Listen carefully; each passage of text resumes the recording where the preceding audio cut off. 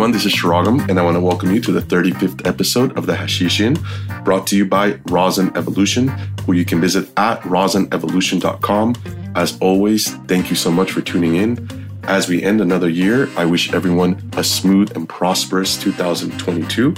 On today's episode, we'll get to hear from Nick, better known as Rakkems. We talk about how his background in the automotive world allowed him to smoothly transition into the world of rosin pressing.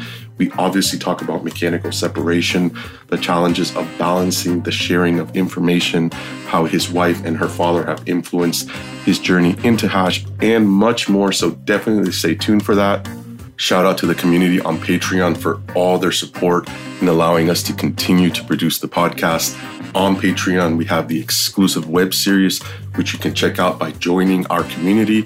Visit us at patreon.com/thehashishin. That's the hashish INN, or use the link in our Instagram bio. Shout out to our sponsors, especially our main sponsor, Rosin Evolution, the best bags in the game, who again you can visit at rosinevolution.com or on Instagram at rosinevolution100. That's the number 100. Whether you need high quality rosin bags or want quality wash bags that don't break the bank, including their limited edition 250U micron bags, visit them at Rosin Evolution, where you can expect amazing customer service, speedy shipping, and high quality products. Don't forget to use our savings code, the letters THI, the number 710, that's THI 710. It saves you 5% on your entire Rosin Evolution order. Shout out to our homies and sponsors, Powers Plates, the small batch rosin press company, who you can visit at powersplates.com or on Instagram at powersplates. Again, a big shout out to all of you from the guys at Powers Plates for the overwhelming support this year. Their new batch of presses just got done being anodized locally. Scott's ready to assemble and test each of the units in his garage. That way, when you're ready to grab the highest grade rosin press on the market in 2022, they'll be ready for you. So go grab your favorite hash maker's rosin press at powersplates.com. And don't forget to use our exclusive savings code, the letters THI.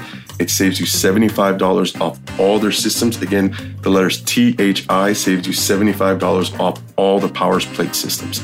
Shout out to 6 Star Society, your solventless apparel company, who you can visit at sixstarsociety.com. That's SIXstarsociety.com. It's the perfect place to go grab all the gear that you need to show your love for the resin. Their hash adapt mats just landed.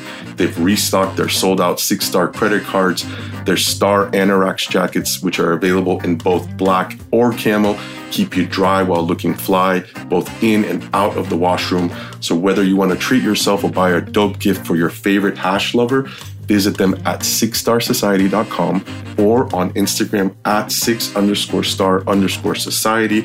And don't forget to use our savings code, the letters THI, to save 5% on your entire order with 6 Star Society. Shout out to Pele Polare, who you can visit at pelepolareco.com or on Instagram at Pele_Polare.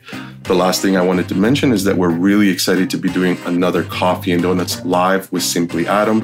This time it'll be in Tulsa, Oklahoma. It's taking place on February 11th and 12th, 2022. We would love if you would join us for this event in Tulsa, Oklahoma, in which we dive into the alternative art of modern day hash making. Tickets are on sale now via Eventbrite. You can find the link in the Hashish Inn Instagram bio. That's at the Hashish INN, or on the coffee.donuts.adam account. We look forward to seeing everyone there. I appreciate you listening, and I hope you enjoy the episode. Today I'm stoked to be with Nick, better known as Rakkems. You can follow him on Instagram at RAKKEMS. What's up, man? How are you? Good, brother. Appreciate you coming on, man. Yeah, definitely. Glad you can make it out here. Yeah, it's been nice to get back to doing these in person, man. We were just chit-chatting about how it's been a little shift over the last year, with all the stuff, but it's been 18, 19 months now, I guess. It's been a while. Almost 2 years. Yeah. It doesn't seem like that long, but yeah. So it's good to be here with you, man. I appreciate you having me here and showing me your lab and kicking it for a while. And definitely shout out to the homie Float Concentrate, who's hanging out with us as well. Definitely. So Nick, you are kind of a new school hash maker, if I had to say. But funny enough, you told me in one of our prior conversations that you get people saying like, oh, you're like an OG of the hash community. Yeah. Why do you think that is? To go back to the new school side of it, like I've only been in this shit for about 5 years now. Based off of that and what I show to the community as a whole, as far as what I give them, what I show them through social media, I think in a sense they take that and run with it and just assume that I've been doing this for quite some time. But in reality, I haven't been. I think there's just a passion that I maybe project, or a love for this planet that I project, more so than maybe some others that make me seem that way. I'm not sure. It's an interesting thing to think about, because I would definitely consider myself an OG in other instances or other lanes, more so than cannabis. So it's a trip how that works out. But like with my music, I've been doing music for 20 plus years now. And the automotive stuff that I told you about, I've been doing automotive stuff since I was 15, 37 now. That I feel like I'm an OG in. Right. This cannabis stuff is still to this day, I'm consistently learning more and more and more every day. But I guess it's just how I represent myself and how I hold myself as far as my morals and my values and everything else kind of combined into one. Makes me seem like I'm like that. Yeah, that's cool, man. And you and I also talked about how some of the things you mentioned, like the automotive background, really has lended a hand in coming on strong, for example, with like the separations and these types of things where like you seem to be real familiar, but more so comfortable with like tools and things of the sort. And one of the things that you've been telling me a lot is you're like normal people or people with not a bunch of gear or a bunch of means to do this can do this.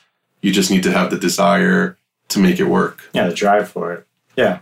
I mean, my whole mindset and concept or thought process on this is very technical and hands-on.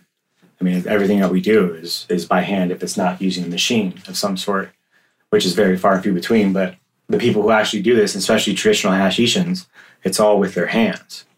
So it's using that as their tools more so than anything else. So for me, it was just kind of second nature. When my boy Matty Bubs, shout out to him, he brought over his phone and showed me the hair straightener, Phil from Soil Grown Solventless, pressing down a nug. It's like, well, shit, I can have a bearing press downstairs. We can do the same thing. We won't have to dirty anything up or none of that shit, dude. So we came down here and grabbed one of my girlfriend's hair straighteners and had at it. Went to town on some nugs and crushed her hair straightener. She was super pissed. Yeah, you said that was after like 2 runs? Yeah. The place just couldn't handle it. No, it was a wrap. And then I ended up taking it apart and just taking the heating elements and like discarding all the other shit. But it just made sense to me initially when he brought it up. It's like, have you heard of rosin? I was like, what the fuck's rosin? And at this time, I was a transmission mechanic and had all the tools like we just spoke of. And he's like, yeah, they're pulling or extracting the oil from flour or hash. And I've heard of hash before, but not in this way or in this manner. I've always just thought of hash as like something you would sprinkle on a bowl or put in a joint or something of that nature. Like a complimentary thing. Mm-hmm. Yeah. Like garnish, I guess you could say, or just like a temple ball, old school, traditional stuff. And never really thought about it being smoked just by itself, like a dab of some sort, or extracting the oil from that hash.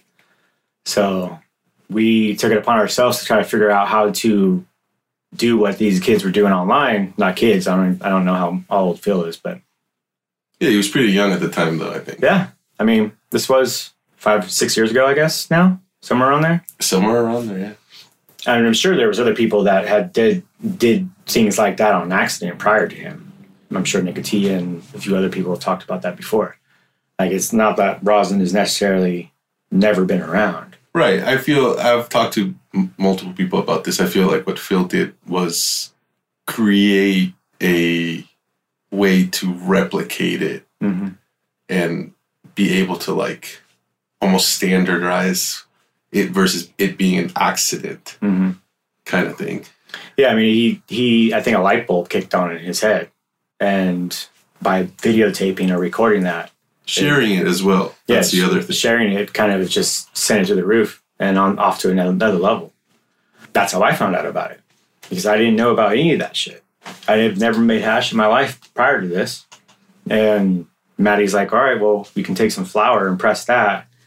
And I started talking to one of my other buddies, Dustin, talking to him about hash.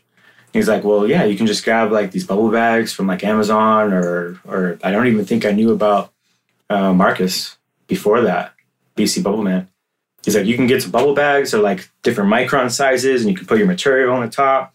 And he's like, if you don't want to use water and ice, you can use dry ice. So I fucked with that too, which is a totally different conversation. But we did it. He's like, you get a drill and you get to put a paint mixer on it and you just hammer that shit and you pull the bags out and you'll have your trichomes, your hash in each bag.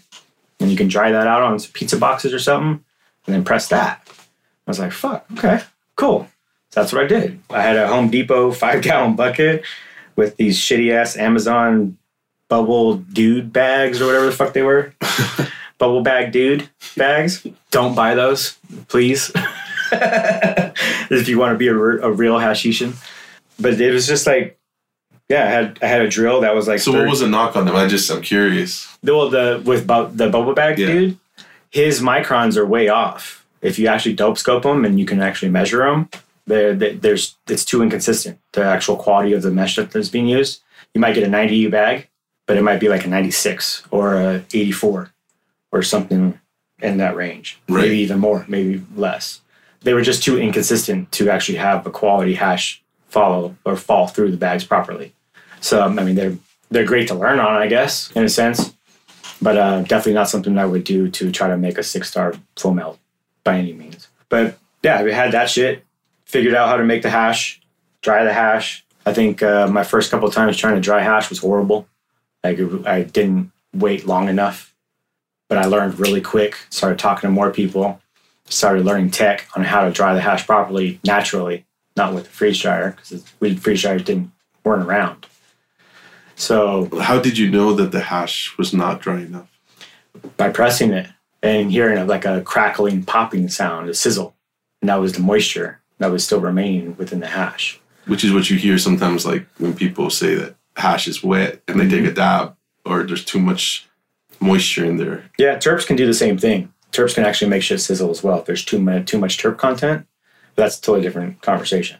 I mean, going back to the moisture, that's what you hear. That's a kind of a telltale sign of something's not right. You didn't dry your hash enough or you got moisture in your shape or form. And since we're on the point of moisture, not to deviate from the conversation, but I know you don't have a lot of experience with flour rosin, but you did mention to me that you did find that the moisture level of the biomass had a lot to do with how it reacted under the press. Yeah, definitely. I mean, the drier the actual plant material is, the harder it is for that oil to escape and be pushed away from it. Because all that plant material is wanting to do, especially since it's hot, is reabsorb and pull that shit back. So a little bit of moisture goes a long way when it comes to actually pressing flour. You don't want to have too much because then it'll be wet and you'll have that moisture react and boil, especially if you're pressing around 200 plus degrees. What's water boil at? You're a chef, bro. You should know that.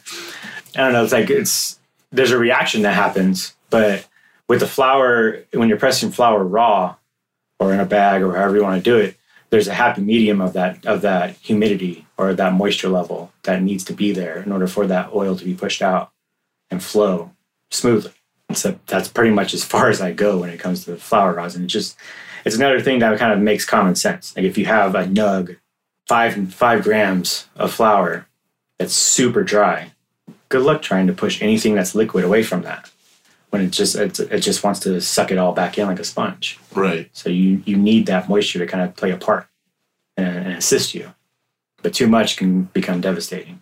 So there's that. Yeah, because you told me you pressed some flour that was way too wet, right? And it was just kind of a big mess in this. I've done a couple fuck ups in that instance when I first started, because I had that bearing press that I had before I even knew what rosin was, designed our own plates, and then bought a MASH 710 PID controller and hooked them up to the plates. A couple of different things happened. There was one time I was just kind of R&D, like, well, what happens if we'll press fresh flour? Like, literally cut it off the stem, bring it in, and hit it. Right. We did that, and I think we got some like rose-colored water that just started gushing out everywhere. And then next thing you know, the plant itself, once it got down to pressure, just went poof and like exploded out every direction. Wow. It's pretty intense. But also, we pressed stuff that wasn't completely dried properly, and the actual PID controller was in Celsius, which I have a conversion table that helped me, but it wasn't even what it said it was. So 80 degrees Celsius is about 180 degrees Fahrenheit. I think I had this thing at like 82. Come to find out, it was about 280, 300 degrees Fahrenheit. I had no idea until I actually put like a heat gun on it after the fact. But the reason I found out it was super hot is I was starting to pound down on this flour, and I ended up doing it with hash too, and just added the pressure. It had no pressure gauge, so I didn't know how hard I was going. Right. All I had was a timer and my fucked up temperature gauge, and started applying pressure more and more and more and more. And me and Maddie are sitting there right in front of the press, and sure enough, pow! Like we hear sizzling, crackling, and then black tar oil just goes everywhere all on our faces. And that's when Maddie gets up and he's like, "Nope, I'm done. I'm good. You do you." So he showed you the tech, but then that was enough for him? Yeah, he didn't have the time or the patience for it, and that's when I realized that I'm gonna need patience for this shit. Like that's gonna be what makes or breaks what I do. Right. Yeah. So you grew up in the South Bay? Yep, San Jose area. That's where I was born. And you told me prior to getting into this whole rosin thing, you did smoke cannabis, but it wasn't like...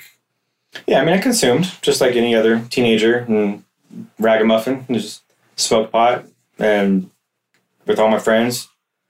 Had a instance where a good friend took his life while he was on some, and but it ended up being laced with another drug that I would rather not mention in general, but it fucked him up and took him for a loop, and he killed himself, committed suicide.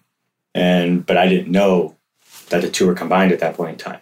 So I just looked at it as the weed is what made him go crazy. So I took a step back, and that was in my early teens. And I was like, I'm good.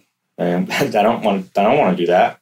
But then I moved up to the East Bay and 13, 14 years old, far East Bay, like Contra Costa County area, and met my new family, my new group of friends in there, kind of lived my life there, started to come into my later teens, started to smoke again and be surrounded by it even more. That was about the extent of my cannabis life, if you want to call it that. And just, if it was there, or me and my boys were wanting to play video games, or we were doing graffiti or DJing, and we had some joints to roll up or whatever, or a blunt, we'd roll up a blunt and hit it and go on about our day. But never was I ever involved with like the growing or the selling or anything of that nature. Never really thought about it. Never was at the forefront of my brain. I was so immersed in the cars and music back then that I never really thought about that ever. Probably not until my mid to late 20s is when the same dudes who I would smoke and play music with and whatnot, I started realizing that they were hustling alongside that. Then I bought my first home at 23 in East Bay and had a few of my good friends back then living with me, and they'd always have a couple pounds underneath their bed and always had a safe locked up with a gun underneath the pillow. I was like, okay, is this really going on in my house? But I didn't think anything of it. Just ran with it because they were my homies, and this is what I did. It's how I lived my life. And I just kept on about my business and did the automotive gig. My mantra back then was dirty hands, clean money, and which is now turned into a franchise of some sort, and somebody took the name and ran with it, is making money on it, which I'm pissed about. But it's my bad for not getting to it before them. So good on them. But I mean, and that wasn't also because I was against cannabis or was against other drugs and shit like that. It's just that I always had dirty money or dirty hands, and I always had clean money. That's just, it was a kind of a joke or parody of things, which is kind of cool now when you roll around 360 and you have Dirty Hands Clean Hash. There's another brand, I think they're in Willits area. Okay. Shout out to them. I wish I would have came up with that fucking name, because that's what I would have stuck with, because it kind of flowed with what I was doing in a previous life. Yeah, I mean, going from the late teens to the 20s in that aspect, and then meeting my wife about 8 or 9 years ago, and then realizing that she does grow weed, which she was kind of concerned about initially when we first met, because she knew I was kind of about that dirty hands, clean money deal. She was worried in a sense of like if I would not vibe with her. Right. Which was totally not the case, because I knew about her before we even met. She's a DJ as well, and we're both in the same type of music scene in San Francisco. And I was watching her for maybe the last 15 years. It's like, damn, who's this hot little girl DJing and shit? So we always knew about each other, but we didn't actually know each other. Right. And she had probably already been growing for about 5, 6, maybe 8 years prior to us linking up together. And the rest is history. I mean, she showed me what she does in her garden, and we continued to do that for the first few years up until today, or current time. And then about 4.5, 5 years ago is when I got introduced to the hash game, and now we're here. Yeah, that's cool. And it's interesting that you guys work together, and we've talked about this privately a little more, but since the hash has come onto the scene, she's a flower grower. And so it's interesting to see you guys as a couple, but then also professionally having to collab in essence together. And I know you guys are working through trying to find genetics that basically work for both. And, you know, from the little I know, it's not an easy feat. So tell us a little bit about those challenges. Yeah, it's a tall order to ask for a person who is so wrapped around her thought process of flower and growing in general. She grows for smokable consumption, period. It's what she was taught how to grow. I mean, even back then, there wasn't probably that many people that were growing for processing into a concentrate. It just wasn't heard of. Almost all flowers always grow for smoking consumption. So once the reality set that there is a difference between growing for hash and growing for flower, to me, then I had to figure out how I could relay that information to her and allow her to understand that there is a difference, but they can be mitigated and possibly brought together if we play our cards right. So that whole process took some time. I mean, she's a sour diesel grower at first. That's what she learned how to grow from the get-go. She grew that for about, I think, 8-10 years straight and crushed it. Like some of the best sour D I've ever smelled in my life. But then we needed to expand. And plus the genetics at that point, I think it was I might be getting this wrong, but I think it was a Bubba diesel. It was a sour diesel crossed with headband. Just super gassy and massive nugs. Beautiful, beautiful flower. But the genetics started to fall off. So we needed to figure something else out.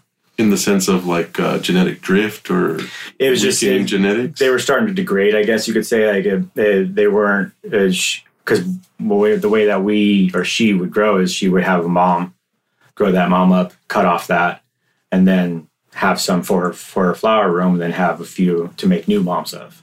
So it all came from one phenome consistently, and that just slowly started to degrade out.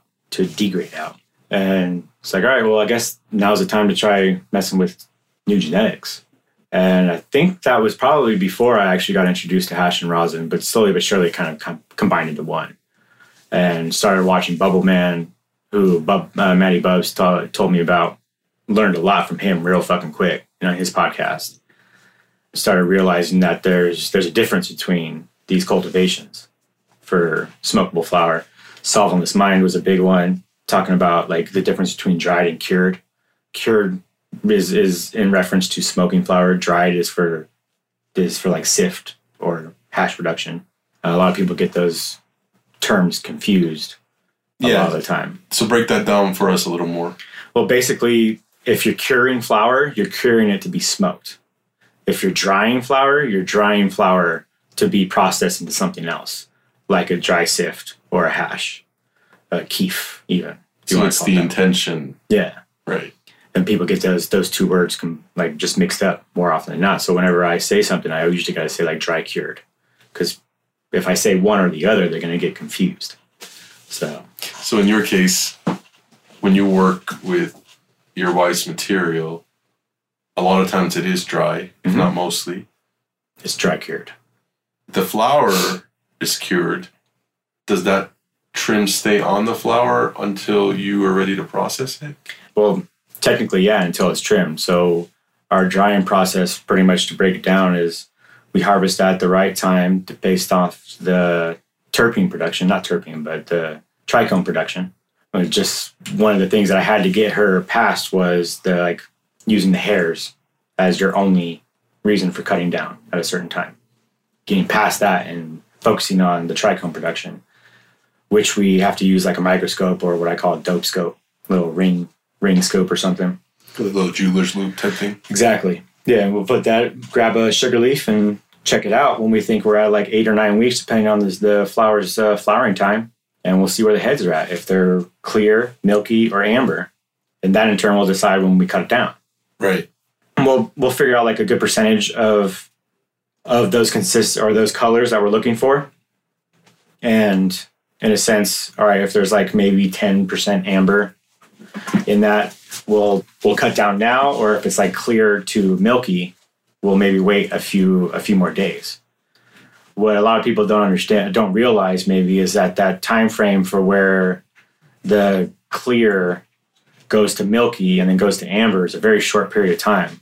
It's roughly, if I'm not mistaken, it's roughly anywhere between about 4 to 5 days that transformation happens, going from clear to milky or opaque to amber. And that whole process is a process of degradation, in a sense. It's your THCA converting, if I remember right. But essentially, we'll take the plants down when we see more milky than clear. It may be a little bit of amber, because we know that conversion is happening as we speak. So we'll cut down, and then we'll hang for about anywhere between 10 to 14 days. And that drying time dictates what's going to happen to the flower post-process. As we're drying, we'll dry about 10 to 14 days, and then from that 10 to 14 days at 60, 65 degrees Fahrenheit, we'll keep that temperature as steady as possible, but also make sure that the humidity is staying around 55 to 60, 65% humidity. Once that flower is properly cured to those temperatures for that period of time, we'll take them, we'll buck them down, and we'll trim them up. And whatever's left over, whether it's larf, littles, or the trim, that automatically gets bagged up and put into the freezer pretty much instantly. We keep our trimming facilities down to 60, 65 degrees as well, trying to maintain that, but preserve the most amount of terpenes possible until it gets processed into hash and sent into rosin. Did your wife's practices change at all from how she was drying or curing? Prior to me? Yeah. Yeah, I mean, I think the process was a little bit quicker before I started taking more of that role on. Right. Just because of time constraints, I guess, maybe. I just wanted to get it dried and trimmed and done. But we both realized pretty quickly that there's a curing process. And plus, even smoking the flower, you'd rather have something that's cured properly versus dried quickly because of time constraints, you know? Right. So I'm sure I can't really speak for her in that regards, but I'm sure if I remember right, like the drying time was fairly shorter in a sense initially. And how about like the bucking down of the material? Has that changed for her working alongside you? That's all been pretty much the same except for environmental nuances, temperatures, and things of that nature. Moving forward, we always want to make sure that everything stays below or at 65. That's just kind of a roundabout number that's been brought up upon by many growers and many hash producers that are farmers as well, that they feel is right for our plants.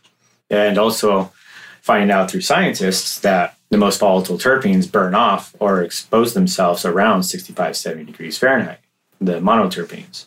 So having that as knowledge in my back pocket made me understand, like, all right, as soon as this plant's cut, whatever is going to happen to it after the fact, it needs to stay at or below this temperature until it gets processed into rosin. So that's what we do. And I think that's where we kind of have a level up on some people, in a sense, when it comes to terpenes and whatnot. Some people might not be able to wait that long. 2 weeks is a long time for the material to dry. So there's another thing that you can do is a partial dry, a partial cure, whatever you want to call it. And Pedro's grow room, Pedro, he does this drying process for his. It's not necessarily a fresh frozen. It's not necessarily a dry. Still got a little bit of water weight in there. Somewhere in between. Mm-hmm. It's, once again, a happy medium, which is what I'm always trying to find, is that happy medium. Whether it's a person that's growing for flower but also wants to produce hash, you got to find that happy medium, because you can't have one or the other. You can't have both. It's got to be one or the other. With the drying process, if you're able to do a partial cure, because you can't wait that long for whatever the case may be, you can do like a 3 to 5, 6 day dry at the same temperature, 65 degrees Fahrenheit or slightly lower, because you will have that fluctuation, or the humidity being somewhere between 50 to 65, 55 to 65. Do that for a few days. That'll get majority of your water weight out and dispersed. And you can possibly end up with somewhat of a same quality terp profile as a live rosin, but also a better yield, like a dry hash rosin. Right. Almost, yeah, I don't know, it's almost like a theory, I guess, but like almost that time gives a little hardening to those cuticles. Yep, the cuticle, the membrane of the actual trichome head, it gives it a little bit of time to solidify and kind of harden up. Like for an example, like a grape to a prune or whatever, or a raisin, it just gives that little bit more structure around that head to keep that oil in, and less chance of it popping too. That's another aspect to think about too. When you're dealing with fresh frozen, you're dealing with straight up water balloons that some might have a fairly thick cuticle, but they're soft and malleable and can just pop like that. So if you give that flower, that material, just a little bit more time to dry, or just to kind of sit and do its thing, even 3 days, that can be a game changer in somebody's end product and still maintain those live whole plant fresh frozen terpene profiles. And instead of 6% or 3%, maybe on a 3%er, maybe you get 6% now, or 8 or 9, because you remove that water weight, but you also solidified those heads just a little bit more. I think a lot of people don't think about that. Partial cure is something that's kind of talked about now as of recently, but not as much as I'd like it to be, especially for post-processing, whether it's into hash or rosin, so on and so forth. So let's talk a little bit more about terpenes and drying material, because you work primarily with dry material, and you said that, you don't see a lot of people doing that. So what have you learned by working with a lot of dry material? I've learned that the terpenes themselves actually do change as far as the structure and smell of them, whether it be from the plant to the dry material to the post-process of rosin, like at the end of the line, in comparison to live rosin. Some for the good, some for the bad. Just depends on your genetics that you're working with. I think that's been one of the biggest eye-opening things. Like sometimes I'll smell a plant. The Dosey-Dos we had, it smelled like kind of a peppery sugar type of terpene profile on the plant. Then we bucked it down into the bins after it was drying, and it smelled like, we opened the bins and it just smelled like a butter bakery. Like, remember that? It was just like croissants. Yeah, like a fresh croissant dipped and doused in butter. Next level. Didn't smell that on the plant, but we smelled it after the fact. So I feel like there's something to be said there when it comes to your terpenes and how they evolve, even just by hanging them, whether it's for 2 weeks or 3 or 5 days. I'm not sure if it's like a development thing. I wish I was a little bit more of a scientist when it comes to answering that question in that aspect, but something is definitely going on. And I think the same could be said too with fresh frozen. You're still, so as soon as you cut that plant down and you lock it in and freeze that shit within 4 hours, which a lot of people say is the best thing to do. you're kind of preserving what you smell on that plant as is, which also could be a great and amazing thing, obviously. I mean, most makers and most brands nowadays are doing fresh frozen for that purpose because they want it to smell exactly like it smelled when they pulled that plant to their nose. And I think there's differences there. There's things to be had and said when it comes to giving that plant the time to express all those terpenes to its fullest potential with a little bit of drying time. And it's nothing against fresh frozen. I just, more often than not, don't have the means and the ways to acquire properly grown fresh frozen for hash. So I'm forced to use what I have at my hands and my fingertips, and that's dried material. And that's why I fuck with it more so than the other. But you also mentioned that you feel like the fresh frozen material and the hash that it produces, like maybe it's too many terpenes. With the fresh frozen? I don't think it's too many in that sense. I think it's too many of the ones that we don't necessarily want, those monoterpenes that we speak of, which is also not much that I understand fully. But my gist of it is those monoterpenes are the most caustic, the most harmful to our bodies. So why would we want to ingest that? Hopefully, by the time you actually get those dabs in, majority of those monoterpenes will be off-gas anyways, because your final product has already been introduced to heated plates at 150, 140, 160, 180, whatever your temperature is, and then possibly cured, whether it's a cold cure or even some type of warm top of the press type of cure. Right. Hopefully by then those main monoterpenes will be off-gassed and expressed, and that's what your majority is smelling. But I think some of them still linger to a certain extent. So I don't think there's too many terpenes. I mean, once you start getting involved with post-processing and making and separating rosins and reintroducing and things of that nature, then you can start getting into the realm of having too much of a physical amount of terpenes when the percentage starts to become an issue. Instead of 3 or 4 or 5% terpenes, you have 8, 9, 10, 12% terpenes. It's a little much. And that's just based off of what I've heard and spoke to about within people who know what the fuck they're talking about other than me. I think it was Tony Verzura, to pronounce his last name right. He was also part of Bubble Man's Hash Church for a while, doing part of Blue River. He talks about terpene percentages a lot and how some of his stuff is in like the low teens or the 9, 10s. Like I can't fathom that. It seems like a lot. And a lot of terpenes go a long way, or little bit of terpenes go a long way. It doesn't take much, but yeah, I think it's interesting and it should be spoken about a lot more than it is. Because fresh frozen is very relatively new thing as well within cannabis. Yeah, and a lot of these types of concentrates or hashes, if you want to call them, are also kind of newish. So in the end, really nobody knows. Like, this is kind of like the first group of people that have smoked these very high mono and sesquiterpene varieties and conserved them and smoked them as is type thing. So yeah. It'll be interesting to see how that stuff plays out, you know. For sure. I mean, the science will tell us soon enough, which I mean it already slowly is.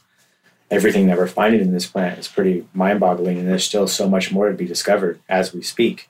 I mean, we're just coming across a new cannabinoid, THCP, which Skunk Man just talked about recently, and he just dabbed for the first time. Said he did, I think, 2 or 3 dabs, and he couldn't walk. And it's a Skunk Man we're talking about, like, talk about a high tolerance. So the veil has not been completely covered or uncovered yet. For sure. Well, cool, man. I think this is a good opportunity for a smoke break. You done? Yeah, sounds good. Shout out to the homies and sponsors, Powers Plates, the small batch rosin press company, who you can visit at powersplates.com or on Instagram at powersplates. They've been developing their presses since before rosin presses were a thing, and over the last 5 years, they've been fine-tuning Powers Plates into the highest grade press on the market, including standardizing, anodizing all their platens. What else makes them high grade? Everything about them, from using the highest quality components inside their system, like their custom smart thermocoupler, which learns your patterns of use, to including features like their Pro Spring design to ensure smooth operation, as well as features like their beefy 4x8 working area. So if you're in the market for a rosin press, specifically the highest grade rosin press on the market, then visit Powers Plates at powersplates.com. That's POWERS plates.com, and pick up your favorite Hashmaker's rosin press. And don't forget to use our exclusive savings code, the letters THI, standing for The Hashish In. THI saves you $75 off all Powers Plate systems. Thank you for listening, and I hope you enjoy the rest of the episode. So let's talk about the sessions, man, because I feel like definitely that was part of your come up. Yeah, sessions kind of what helped build the platform that Rakkems sits on currently. The Northern California sesh scene is something to be said in itself. It's very interesting, and I don't know what the right word is for it.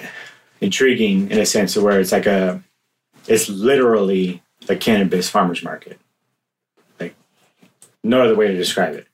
Underground cannabis farmer's market are what sessions are in Northern California. Specifically in my area, Sacramento. All the Sacramento sessions.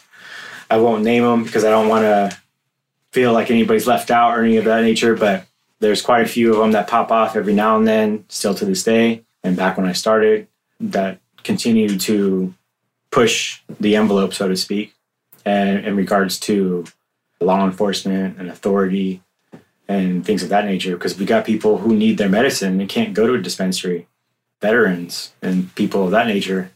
They're just not getting their fix where they need to get their fix. So they come to places like Sessions, and they can get their medicine there. It's one of the big things that kind of grew me up or built me up when I realized that I can help people like that. It's like, shit, my flower, or our flower, Rakkems flower, or my hash and my rosin can help somebody mitigate their pain and their struggles with just a simple dab, then I'm down for this. Let's do this. So I kind of evolved on that tip a little bit. One of the first sessions, I think, was a Weed for Warriors session I did in Oakland with my boy Waxy Gordon, who put me on at the very beginning. And all we did is just give out free dabs all day to veterans for a good 6 hours. And nobody paid for anything. Nobody bought anything. There was no selling or anything like that. We were just giving veterans dabs. And I thought that was amazing. Yeah, that's so. Now, definitely wasn't a sesh per se, but in the sense of like a farmer's market, but it was a sesh as like a communal gathering. Weed for Warriors is, I'm assuming, a nonprofit organization that helps veterans and their cannabis needs. And I know a few of the bigger guys, but in general, the gist of their platform is pretty proper. Like, they're just here to support their fellow brothers. And I look at that as supporting their fellow human. And it was pretty cool to see. I think I had 68, 70-year-old dude come up to me, say he was a Cold War vet, all this stuff. Gave me his whole story, like just went on talking for about 20 minutes or so before he did his dab. He did his dab, and then he went off to the dance floor. Had an amazing time for the rest of the night. And there were a couple of old timers that I gave dabs that ended up slouching over in their seat right afterwards. But so you could tell who was definitely had a high tolerance and who didn't. Right. But that was one of the very first sessions that I was experienced or brought to experience. And after that, and that was in Oakland. The Sacramento sessions were kind of like those times were those spots where that I got to figure out who my people were. Like, who fucked with me and who didn't. Who knew what Rakkems was or didn't know and were intrigued. And this is also the same time the social media starting to come along with Instagram and all of that bullshit. Yeah, which is interesting because there's like this weird dynamic where like I feel like a lot of people that do know you for being candid with information, doing a lot of Instagram lives, doing a lot of pressing, doing a lot of sharing. But we talked about this, and it's like then some of the people that followed you in this digital sense could connect with you in person at these sessions. So it was like this interesting dynamic of they both influenced each other to some degree, it feels like. Definitely. Yeah, it definitely had a big part of that.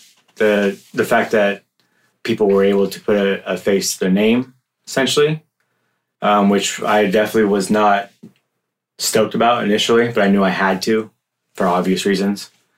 But just being able to connect with the people who were consuming and enjoying the product that I was putting out there was next level. I never had that feeling before. So, and people coming up to me saying that they were able to get off certain medications because of my product. It's like, wow, I would have never thought that I could help somebody on that level. Right. Veterans DMing me left and right after, once they kind of took my product home, did their thing, then used it the way that they needed to use it, and saying that it was a game changer for them was mind-boggling. And that just kind of made me so humbled and thankful for the shit that I was taught prior to this, you know. Yeah, it's a trip. Yeah, that's cool, man. So let's talk about pressing rosin. Mm-hmm. Because I like to talk to people about things that I feel are like their strong suits. And that's obviously something that you've been working on a lot the last couple of years, mechanical separation. And like I said earlier, or just a few minutes ago, you're known for like being real open with information. Mm-hmm. But now you're in a interesting situation where you also want to pursue consulting. Yep. And so how do you balance that? You know? It's a tough one. It definitely is a tough one. I mean, when it comes down to it, for the actual knowledge that I would like to share with people, it's a matter of like understanding that there's ways to go about this shit that you can learn on your own if you just take the initiative to do so and think about what we're actually doing here. This isn't rocket science. I mean, it's not even crazy ass chemistry. It is to a certain extent, but it's not something that, you know, you need a degree to learn about. And that being said, there are nuances and tips and tricks that people like myself and others learn over their period of time of gaining their knowledge that could be beneficial to others and also valuable to themselves, that they would like to hold close to their heart. So once again, where do you find that happy medium of what's going to benefit the consumer or the person that wants to gain that knowledge and you at the same time?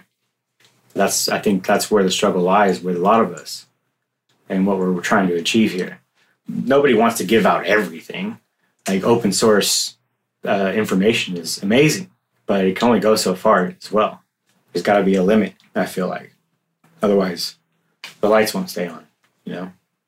So, I mean, going back to the rosin in itself and hash, I think there's a lot to be said when it comes to where the knowledge is going and how it's been spread, and the amount of information that can be obtained by someone that might not have the people around them to bounce their ideas off of. And that was me for quite some time. I mean, I was just here in my mudroom, literally not knowing what the fuck I was doing or who to ask. I was asking people that had no clue just as much as I did, so I had to do the research. Right. You know, I was definitely asking people that were probably going to send me in the wrong direction if they answered. Slowly that changed. I just started digging, started researching more, started Googling, started talking to more people, listening to more people. Listening is the big thing. It's one thing to ask questions all day long. You end up pissing people off if you do that to a certain extent. But like listening to what people have to say, whether it's a podcast like yours or Bubbleman's or anybody else's, like there's so much knowledge to gain from those type of podcasts to use in your everyday life, especially when it comes to hash. I think that's a big part of it, is just listening to what people have to say about it if you're really passionate about what you're doing, you know?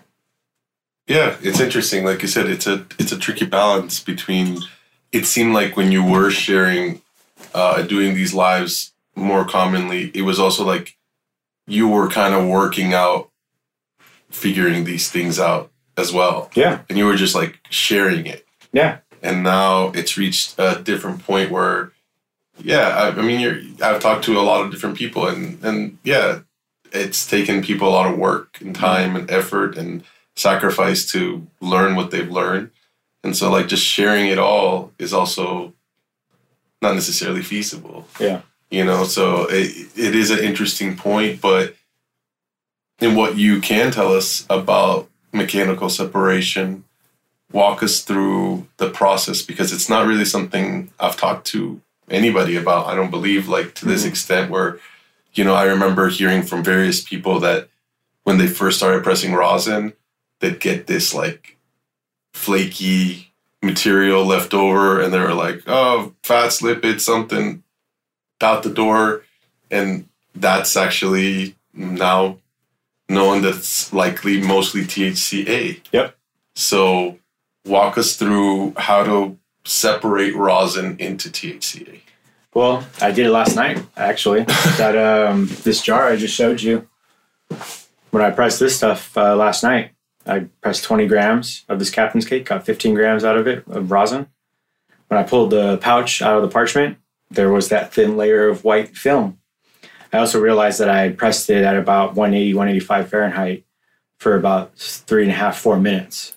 A little longer than I normally do. Normally it's like for an amount that big or that small, I would only press it for about 1.5 to 2.5 minutes max. Okay.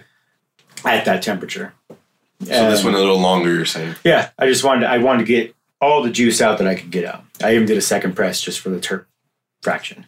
When I pulled the bag out, if I opened it up, sure enough, had that fucking filmy little sections on the bag itself that made me think of back in the day when I first came up upon THCA. It's like, there it is. So in a sense, that's what you're kind of already doing it without realizing that you're doing it. So if anybody were to do that moving forward, if you press a pouch of hash at a lower temperature, like 170s, 180s, for a long period of time, and when I say long period, I mean 3-4 plus minutes, anywhere between like an ounce of hash or less, that could potentially happen if you have a high percentage of THCA in your material. If it's an early harvest, you might not have that much THCA. If it's a later harvest, you could have some of that already being converted to THC just through the degradation process. And that's an important thing I feel to point out, is that to do these processes of mechanically separating it, it needs to be in that THCA form versus the THC. Yeah. Yeah. Once you already hit that THC section, it serves no purpose to try to mechanically separate that. You're not going to get anything out of it. The acid is the solid form, and that's what you're after. So that cannabinoid in particular. So essentially, that rosin this stuff was pretty much is high in a THCA percentage. Now, exactly how much, I don't know because I haven't had it tested, but I'm assuming it's in the 70s, 80s. And you're gathering that from how the resin is reacting. Yeah, even just by how it cured, left out. Like the fact that it looks like dried up cake batter almost. That to me tells me that there's a higher percentage of THCA in there. And we haven't talked about terpenes yet, but that's a totally different section of the mechanical separation. Right. And we talked about this kind of structure that's around this rosin that we're talking about right now. Mm-hmm. It's almost like this little thin layer of something that holds it in. And with that THCA being so present, it's almost like a small film that it creates around itself. Like a barrier, or right. like a jelly bean coating. Right. And then we saw other material, I think it was maybe your Sunday driver, mm-hmm. that had a much more like creamier texture to it. That's because I agitated it. And that is not necessarily something you would want to work with to try to separate. No, yes and no. I mean, definitely no, because it's a lot more harder to handle it physically during the packaging process. And when I say packaging process, I mean like packing it into a bag or a screen, a 5 or 15 micron screen, and then folding that up properly to, in turn, put it in the parchment paper. Unless you're working in a really, really cold room, that stuff's just going to get all over your fingers, your gloves, dab tools, all that shit. So the consistency of the rosin is key, first and foremost. What that consistency is, or should be a generally kind of a drier resin or rosin. That is just, it's just that much more easier to work with. And also that also gives you the indication of there being a higher percentage of THCA. So when you do get to the point of actually mechanically separating it, you know that you're going to have a good qualifier for this process. Right. And if you do the steps properly, you'll liquefy the terpene fraction, push that away, and solidify the THCA into a solid and have that remaining in the bag once you're done. Yeah, so basically you're taking your hash that you're washing, you're pressing that into rosin, and then that rosin, if the consistency is right, then gets, in essence, repressed. Yep. And so by doing that, you're able to remove the terpenes or extract them, I guess? Yeah, the terpene fraction. So the terpene fraction, there's pretty much two sections to this. You have your high terpene fraction, your high cannabinoid fraction, which is your THCA. The terpenes might also have the fats and lipids or waxes and whatnot all in that as well. That gets excreted or melted down into a liquid and pushed along with the terpenes. I hope I'm explaining that right. I know Tony Bezer can explain that a little bit more in depth, but nonetheless, for my non-scientifical mind, that's what's happening.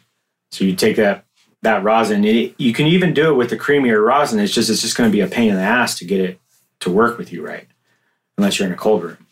And you don't really want to be in a cold room while you're doing the separation too. You want to be in a warmer room. Or it's a kind of double-edged sword. Yeah.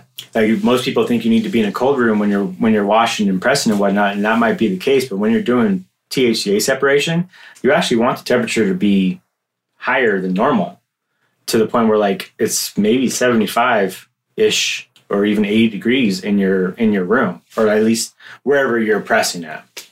That being is because you want those terpenes to not cool down quickly coming off of the press. You want them to continue to ooze out and push away from that THCA, because now it's a matter of that separation is the key word, trying to push those two things apart. Right. And if it's cold in your environment but hot on the press, as soon as those terpenes get out of that press, all they want to do is get cold and stop. So you end up having a problem with that. So another little pro tip is to make sure that your environment is fairly warmer when you're trying to do the mechanical separation. But up until that point, the prep of the whole process, you definitely want it colder. Right. So like working in a freezer, for instance, like I work in my chest freezer, I'll keep my slabs of rosin either in my terp cooler or in a freezer, and I'll actually fold them and like wrap them like a present, so to speak. Okay. In the freezer. Well, it's cold because it keeps the rosin from wanting to get creamy or gooey or sticky. Right. It's more malleable. So I'll do everything in the freezer and then take it out and sit it on my table and let it get to room temp and just let it do its thing. Kind of relax in essence. Mm-hmm. And it's already ready to go and prepped, essentially. Prep is key for any of this shit. Without that, we're just wasting our time. So prepping it is the first and foremost. You want to make sure that the rosin is going to be the right consistency, which is what we've pretty much already talked about. The drier the rosin, the better in this instance, because you're going to have a higher percentage of THCA. If that's what you're after, you can mechanically separate a more stickier or gummier rosin, so to speak, if you want to. It's just a little harder. There's a few more things to mitigate when you're dealing with that. You might have to press a little bit at a lower temperature for a longer period of time, versus if you have a drier rosin puck, you can kind of bump those temperatures up and maybe speed up the process a little bit more. I tend to notice a difference with the hash rosin and live rosin too. live rosin team tends to, if it's high in THCA, will kick off a lot quicker than hash rosin. But other than that, like by kickoff, you mean what? Curing. When I say kick off, it's like it's curing, or like for example, you take like a boat and you're doing fiberglass work, and the actual stuff that you're putting on there, liquid, is like a hardener, and it kicks off, and when there's a chemical reaction that happens, and that's called a kickoff. So it's starting to change its actual like metabolic structure, I guess, or whatever. It goes from a liquid to a solid. And that's kind of the same thing that's happening with the THCA, and at least with the terpenes. It's going from a solid to a liquid, and then with the THCA, it's going from more or less a liquid to a solid, in a sense. Some people say nucleating. Nucleation is, I guess, is the scientific word for that. Yeah, I guess that's right. Yeah, nucleation. That's what's happening when it's transforming. It's when it's curing or kicking off. So one thing I wanted to touch on is when you're pressing to separate THCA from terpenes and other things, that is at a higher temperature than you would press the rosin out of your hash, correct? Not initially. Eventually, yes.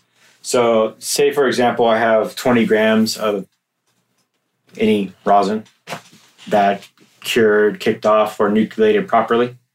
That I like, it just is in a nice little rectangle patty. I take that, I'll wrap it in a 5 micron mesh or 15 micron if you can't get 5 micron. Rosin Evolution, shout out to him. He's the one that's got all those nylons for everybody. And you told me we talked about this privately earlier, but you said the smaller the micron, the more easily it seems to release the terpenes? Yeah, so I use typically, at first I was using 25 micron. I noticed that if my rosin was a little bit more wetter or creamier than drier, it would tend to get pushed through those micron screens a lot quicker or faster than I would like it to. And I was like, okay, I need this shit to stay here as long as possible until it solidifies, because I know there's THCA here. I just need it to bind together. It's like, well, what if I go down in micron size? That'll kind of restrict it a little bit and hold back that THCA. So that's what I did. Reached out to Dave at Rosin Evolution. He sent me some 15 micron. Tried that. Worked out even better. It's like, all right, well, let's go for the 5. So the smaller the micron number, the smaller the holes. It's not like LPI's line per square inch. It's the opposite.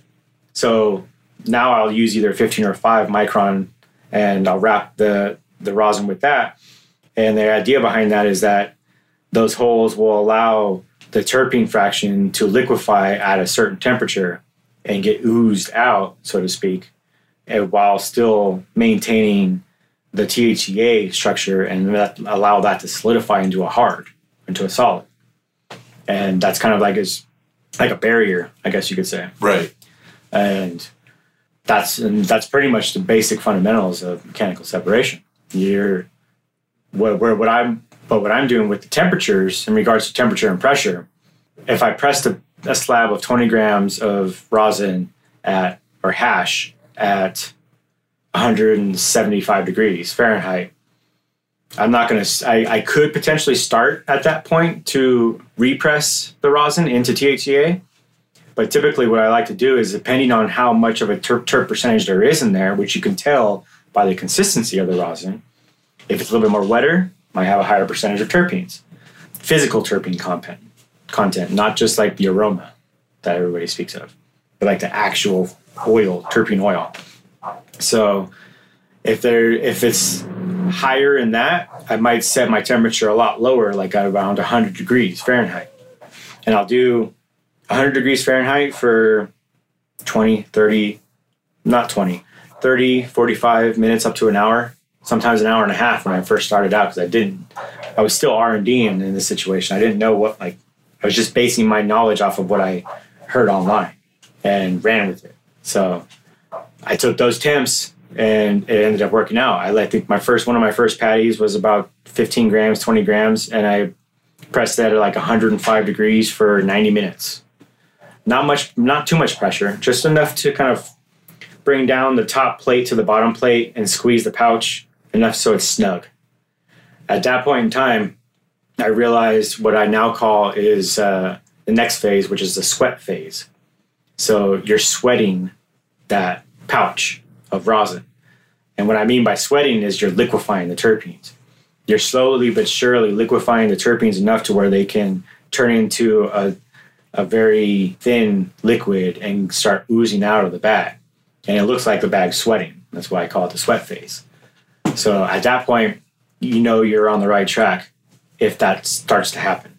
Since then, I've told a lot of people about those first initial steps, and they've taken it upon themselves to realize that you don't need to start that low all the time.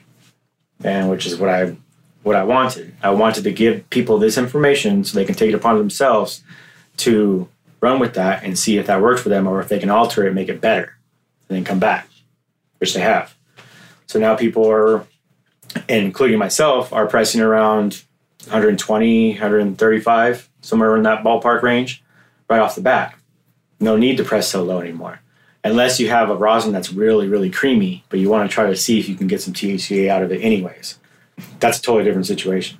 But if your rosin's the right consistency, then now you can start at a slightly higher temperature. So on average right now, as we speak, I'll start at about 120 to 130 Fahrenheit. Doesn't matter how much you have, whether it's 10 grams, 30 grams, 50 grams, or 100 grams. That temperature is a decent amount of temperature to get that rosin to kick off properly and start the process. Start liquefying the terpenes and start turning the A into solid. And at that point, it's just kind of a waiting game. Once you start to see the THCA, or the terpenes rather, start to ooze out and sweat, then you know you can start adding a little bit more pressure. Hopefully that'll be in a fairly quick time, depending on how much pressure you added initially. Like I said, you don't want to just hammer it down. You want to kind of bring those plates together where it just holds it snug and starts the process. And this is where patience comes in too. You know, if you don't have any patience, then you can just forget everything I'm saying right now, because you're gonna need to have patience for this shit, especially if you're just beginning. You know, a lot of people, I think Covert Extracts was able to figure his tech out, and to a point where he was like getting the mechanical separation done in like 45 minutes to an hour and a half for a decent amount of rosin into THCA. While I'm still sitting here with an ounce of rosin in the fucking press for 6 hours. I didn't realize that I can kind of take some of those steps out and bring it and shorten it down until, you know, not too much later down the road. Yeah, I think that's where I'm at with that. Like, as far as temperatures or whatnot, starting off, it's okay to be in that mid 120, 130 range now. Initially, everybody thought that you need to start like 90 degrees or 100 degrees. You don't really need to do that. Especially with nowadays genetics that we're getting, they're really high in THCA.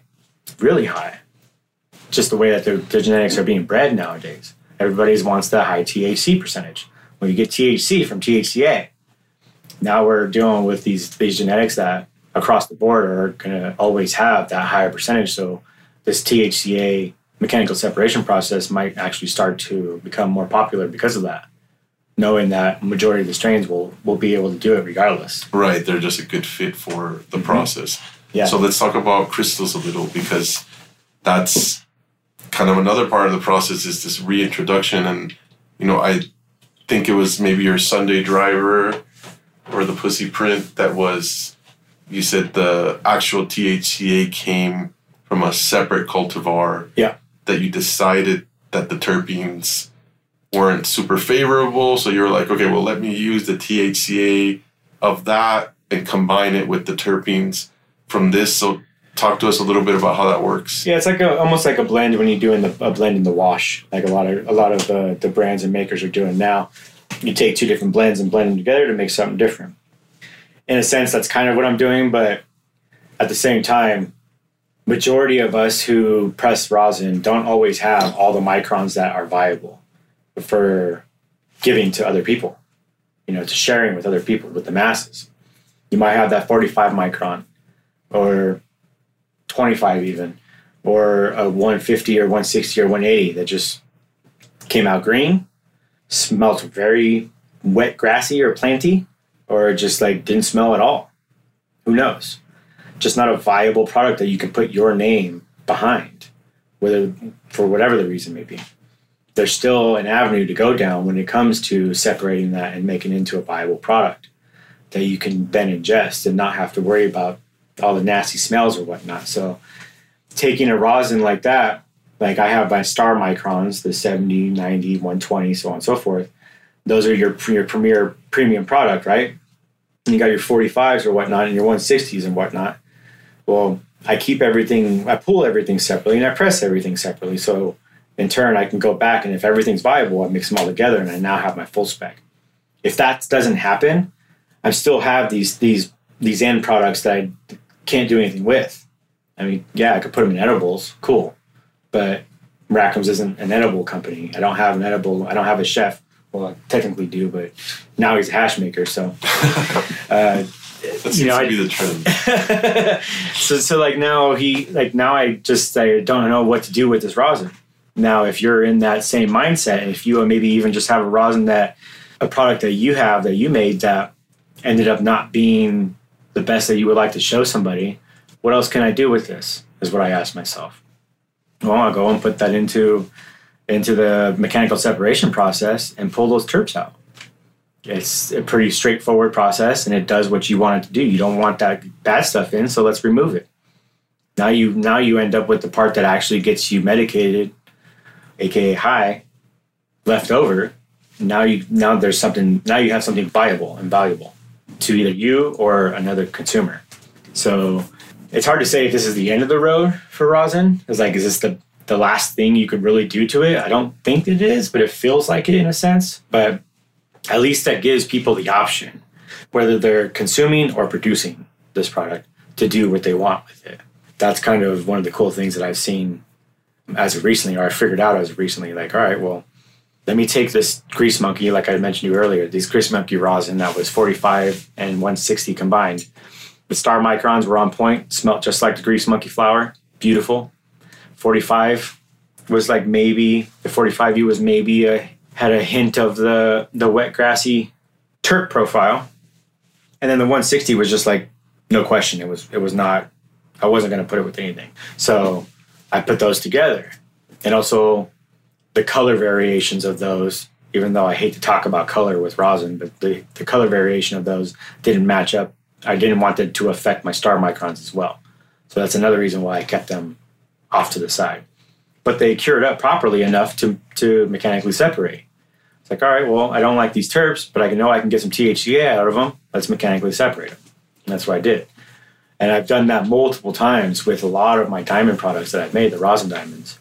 Majority of my rosin diamonds, they all just get mixed together, strain after strain, because technically it doesn't matter what strain they are because there's no terpenes.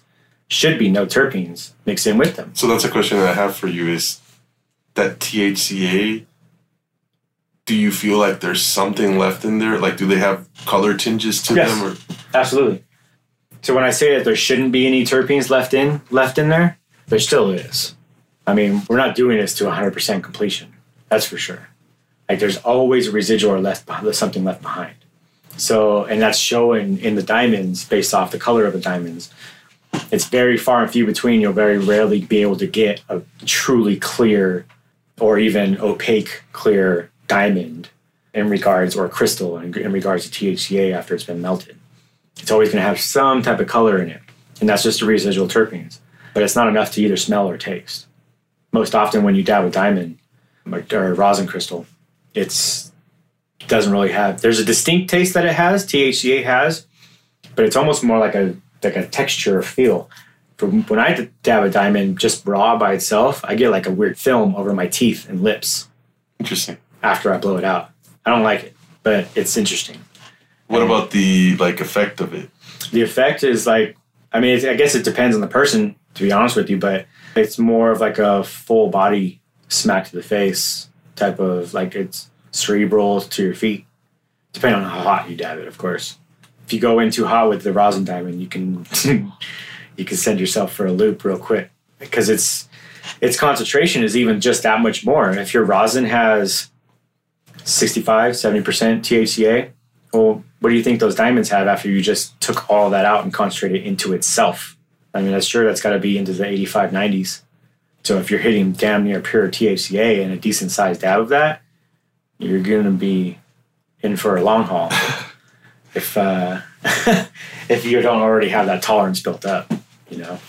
So this is something that I remember from tuning into your lives, is how you go from pressing that THCA into actually turning them into a shape.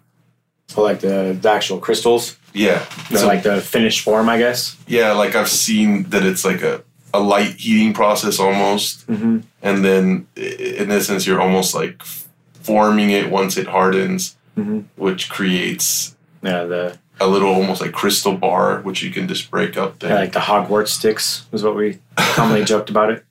I wish I had some to show you, but they're all grammed up now. But yeah, I mean, essentially you have, once you do the separation and that process is final, and I know we're skipping over steps here, essentially with like time frames, and people want to ask, like, do you take the pouch, do you take the packet out ever and put it back in? Do you rewrap it? No. I keep it in one single 15 micron wrap the whole entire time until the process is done. All we're doing is incrementally stepping up the temperature and the pressure. Those two things are key. Whether it's like every 15 minutes, 25 minutes, 30 minutes, doesn't matter, just as long as that's getting done. And going back to the temperature real quick, the fact that you start so low, what I tend to like to do is I like to start under my original temp that I press the hash at. Right. So let's say you did 175, anything below 175. Yeah, I'll start at like 130 or so, and then, or 120, work up to that 175, 180 point. And then once I hit that point, I technically, I will take the bag out, but I won't rewrap it. I'll rewrap it with parchment. I'll keep the micron bag still as is because it's still doing something. But I'll put a fresh piece of parchment down, collect the terpene fraction off of that parchment, and then set that aside. Those are my viable terpenes if they are viable, meaning they smell good, they taste good, all that. Anything else that I extract after that point, that top temperature is met, that 175, 180, I kind of disregard and just consider a loss. Hopefully you pulled out that full, all of those terpenes in the first fraction, and you don't have anything else to process after that. Now it's just a cleanup process. But if you do, that goes back to the terpene loss. Like, in my opinion, that anything that you gain from those that terpene fraction after you hit that mark of where you press the hash originally is not worth it. This is with dried material, dried hash rosin, not live rosin. Live rosin, you have a little bit more leeway with it because you have even more terpenes to work with. So you might be able to do a second press, quote unquote, and still get a little bit of those terpenes off and still keep them because they might be still valuable or viable. Then you have the cleanup process, which is your kind of like your second or third stage, depending on how quick you were able to achieve it. And the cleanup process is pretty straightforward. It's just now that the terpenes are gone, majority of them, your main focus is now getting that THCA as bright white as you can, as like brighter than sheetrock type, because it's going to look like sheetrock. When you pull that shit out of the press and you let it cool down for a little bit on your stainless steel table or in your cold room or whatever, and you're going to peel that mesh back, it literally looks like just like a big chunk, or however big your press is, just a chunk of sheetrock. It sounds like it feels like it, it's hard as a rock. The idea is to get that as clean as possible. And when I say clean as possible, it's just the residual terpenes that are still left in that the THCA is still kind of holding back and absorbing because of the heat. So I have another little trick where I use coffee filters, unbleached coffee filters. Those, in a sense, are like a wicking agent. Just like we would use cardboard back in the day to dry hash. The hash was like a wicking agent. So these unbleached coffee filters are what I use. And I'll literally take one of these, one or two of them even, put my pouch on top of it and wrap it like a Christmas present, and then do another one on the opposite side. So kind of the folds and everything are kind of opposite from each other. Yeah, so basically you're taking the pouch, you're folding it in the coffee filter, and then you're taking that fold and putting it within another coffee filter with other folds on top of it. Yep, and this is one thing I don't really tell too many people about because it's just kind of something I saw work for me, but I'll do it twice for the initial press. And this is now our cleanup phase. So I have the THCA wrapped in mesh, wrapped in a coffee filter, wrapped in another coffee filter. And at this point, you're not worried about terpenes or like contamination, like the fibers, because there's nothing there to collect. Now it's just a matter of getting these coffee filters as wet as possible, because that's your remaining residual terpenes that you want to get rid of and away from. Yeah, it's like a final soak per se. So then at this point in time, your temperature should be up around the 200-ish degree temperature. So where you're not necessarily melting the THCA, but you're keeping it hot enough to keep the terpenes that are still there liquefied and absorbed by this dry piece of paper. Right. I mean, you can use a paper towel if you want. Something that just will pool moisture towards it. Yeah, like you said about the cardboard, like in theory it wicked. Yeah. Or wicks. Yeah, it's just like when you sieve wet hash onto a piece of cardboard, hopefully you have parchment. Yes, which I've heard is not suggestible, but that's just... You definitely want to have parchment on top of your cardboard. Parchment is... Water can go through it, so moisture can go through it. Don't think otherwise. But that cardboard acts as a wicking agent. Just wants to pull that moisture in and suck it in and away from the hash. Right. Same concept with this coffee filter. So around 200, 210, sometimes 220, depending on your amount of THCA you have. You wrap the coffee filter with that shit, and you slam the hammer down. Now pressure doesn't really become an issue. Pressure's like non-existent now. You just want to have enough of it. So if you have a press that's like 20 tons, 30 tons, that's good. I don't ever really get up to 10, 15 tons, but I get close to it. So you'll just increase the pressure real quick at that hotter temperature, and you set a timer for like 5-10 minutes. There's no science behind it. I don't have an exact number. I just know it works good for me. And for me, I do, if I still have a lot of color in that THCA patty, I'll do like 3 to 5 10-minute presses. And after the first 10 minutes, I take it out and I look at the coffee filter and see how wet it is. And you can just hold it up to the light and it'll look wet. Does it look like oily? Yeah, oily. It'll look like yeah. It'll literally look like it's like something was spilled on it, so to speak. So the goal is to have that every time you pull it out, get drier and drier and drier. So the first one will be probably pretty soaked, the 2 wraps. I'll take that out and I'll do another double wrap, put that in for another 10 minutes, rinse and repeat until I start to see it kind of getting drier on the first wrap, and then I know I can stop using the second wrap.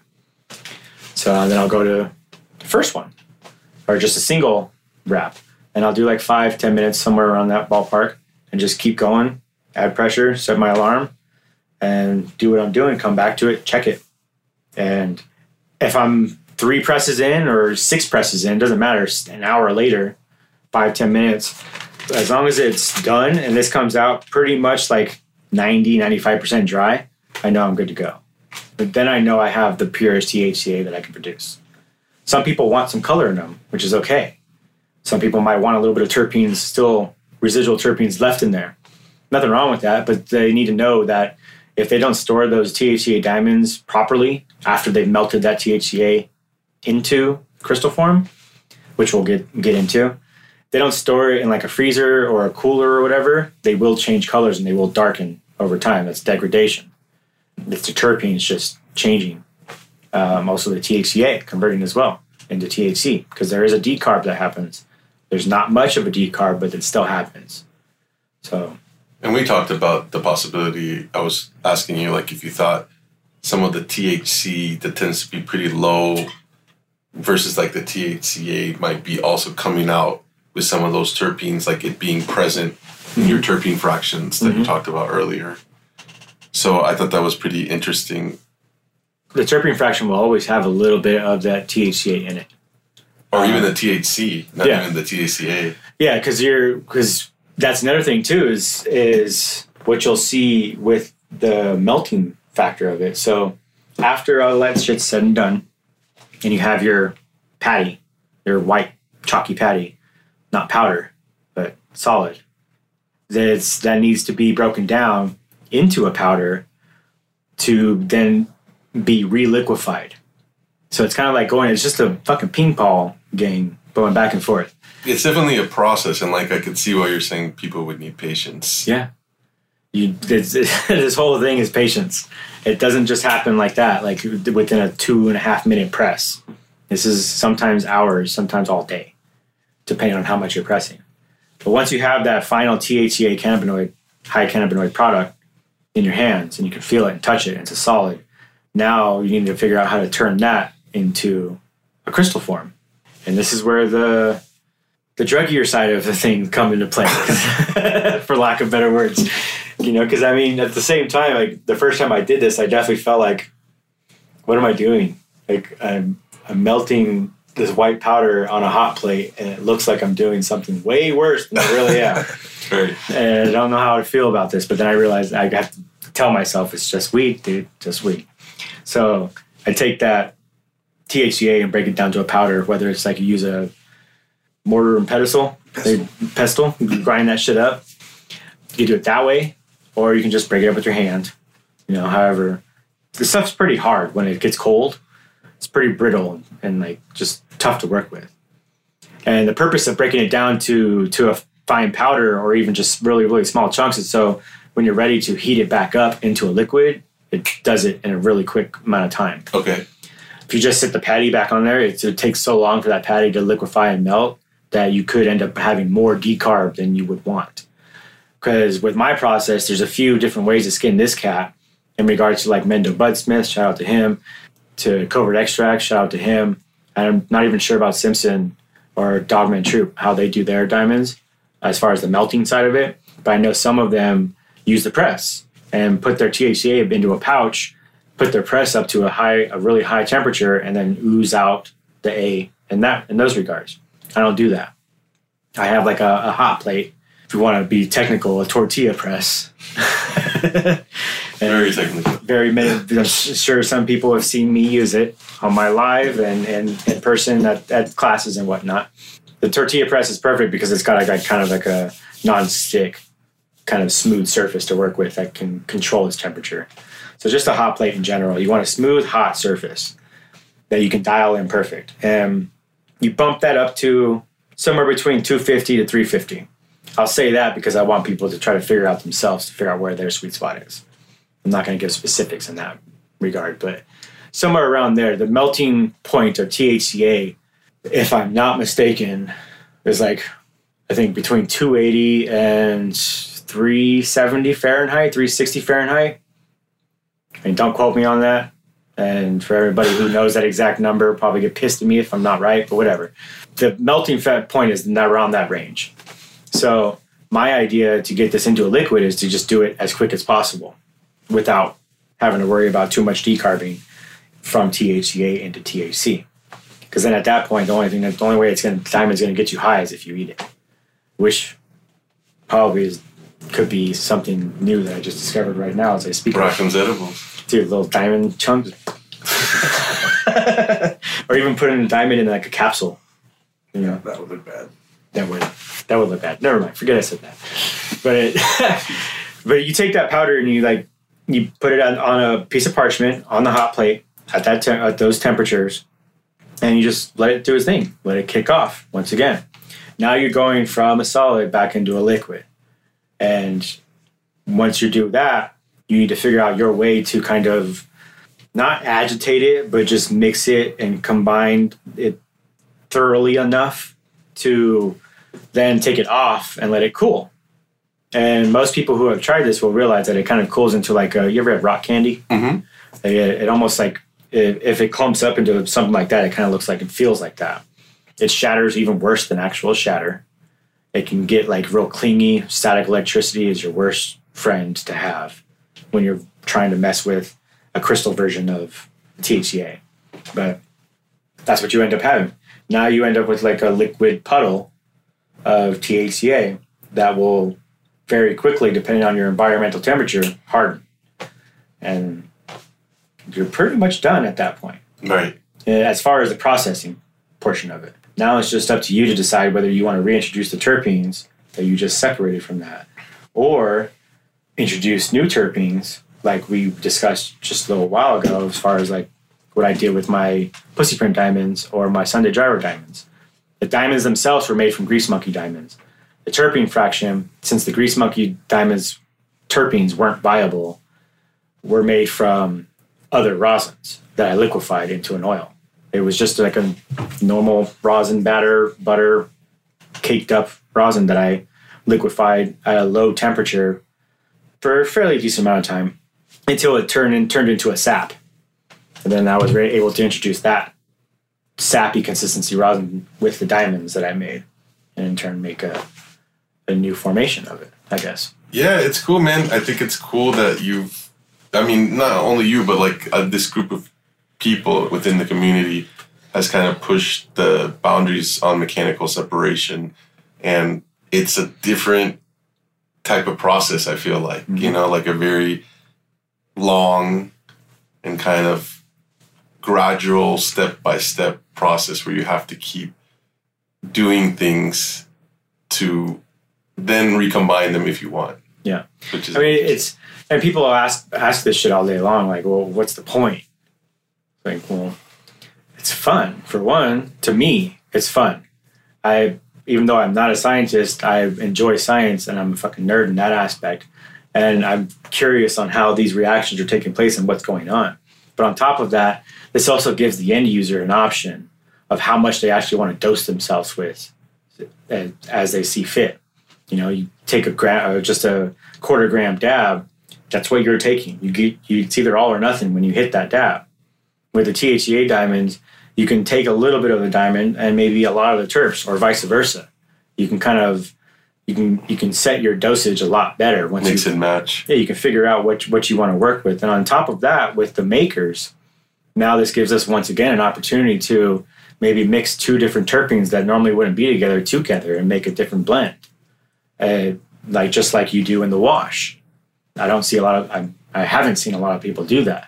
Like, I could have easily have taken the pussy print terpenes and mixed them with the Sunday driver terpenes, came up with something completely totally different. I didn't think about that until now. Or like a GMO or something mixed with the print, which is kind of known for its Jackie J1 aroma. With diamonds from something else. Yeah, because at the end of the day, the diamonds don't matter where they came from. THCA is THCA is THCA. It's just, depending on how much residual terpenes in there, that will depend on how they act with the terpenes that you're mixing them with in general. And we talked about this a little earlier, is that you do feel that every time it's getting exposed to heat, every time you are pressing, it is degrading. It is converting, process. Yeah. It is decarbing and degrading to a certain extent, but not enough to, I think, make anything noticeably different, unless you're testing. What about in the smokable form? I haven't tried a lot of diamonds and stuff, to be honest with you. Is it any kind of more, you used the word caustic earlier, is it any more caustic than taking like a dab of rosin? No, I mean, not unless you get a heavy ratio of terpene fraction on it, I would say, especially if it's live rosin that was made into the diamonds. But everybody that I've come in contact with, whether it's Kaylin here or any other person, it's very far and few between that I'd get a reaction of it being too harsh or hard on their throat or their mouth or their head. It's usually the same reaction over every time. It's pretty smooth hit when you dab a diamond.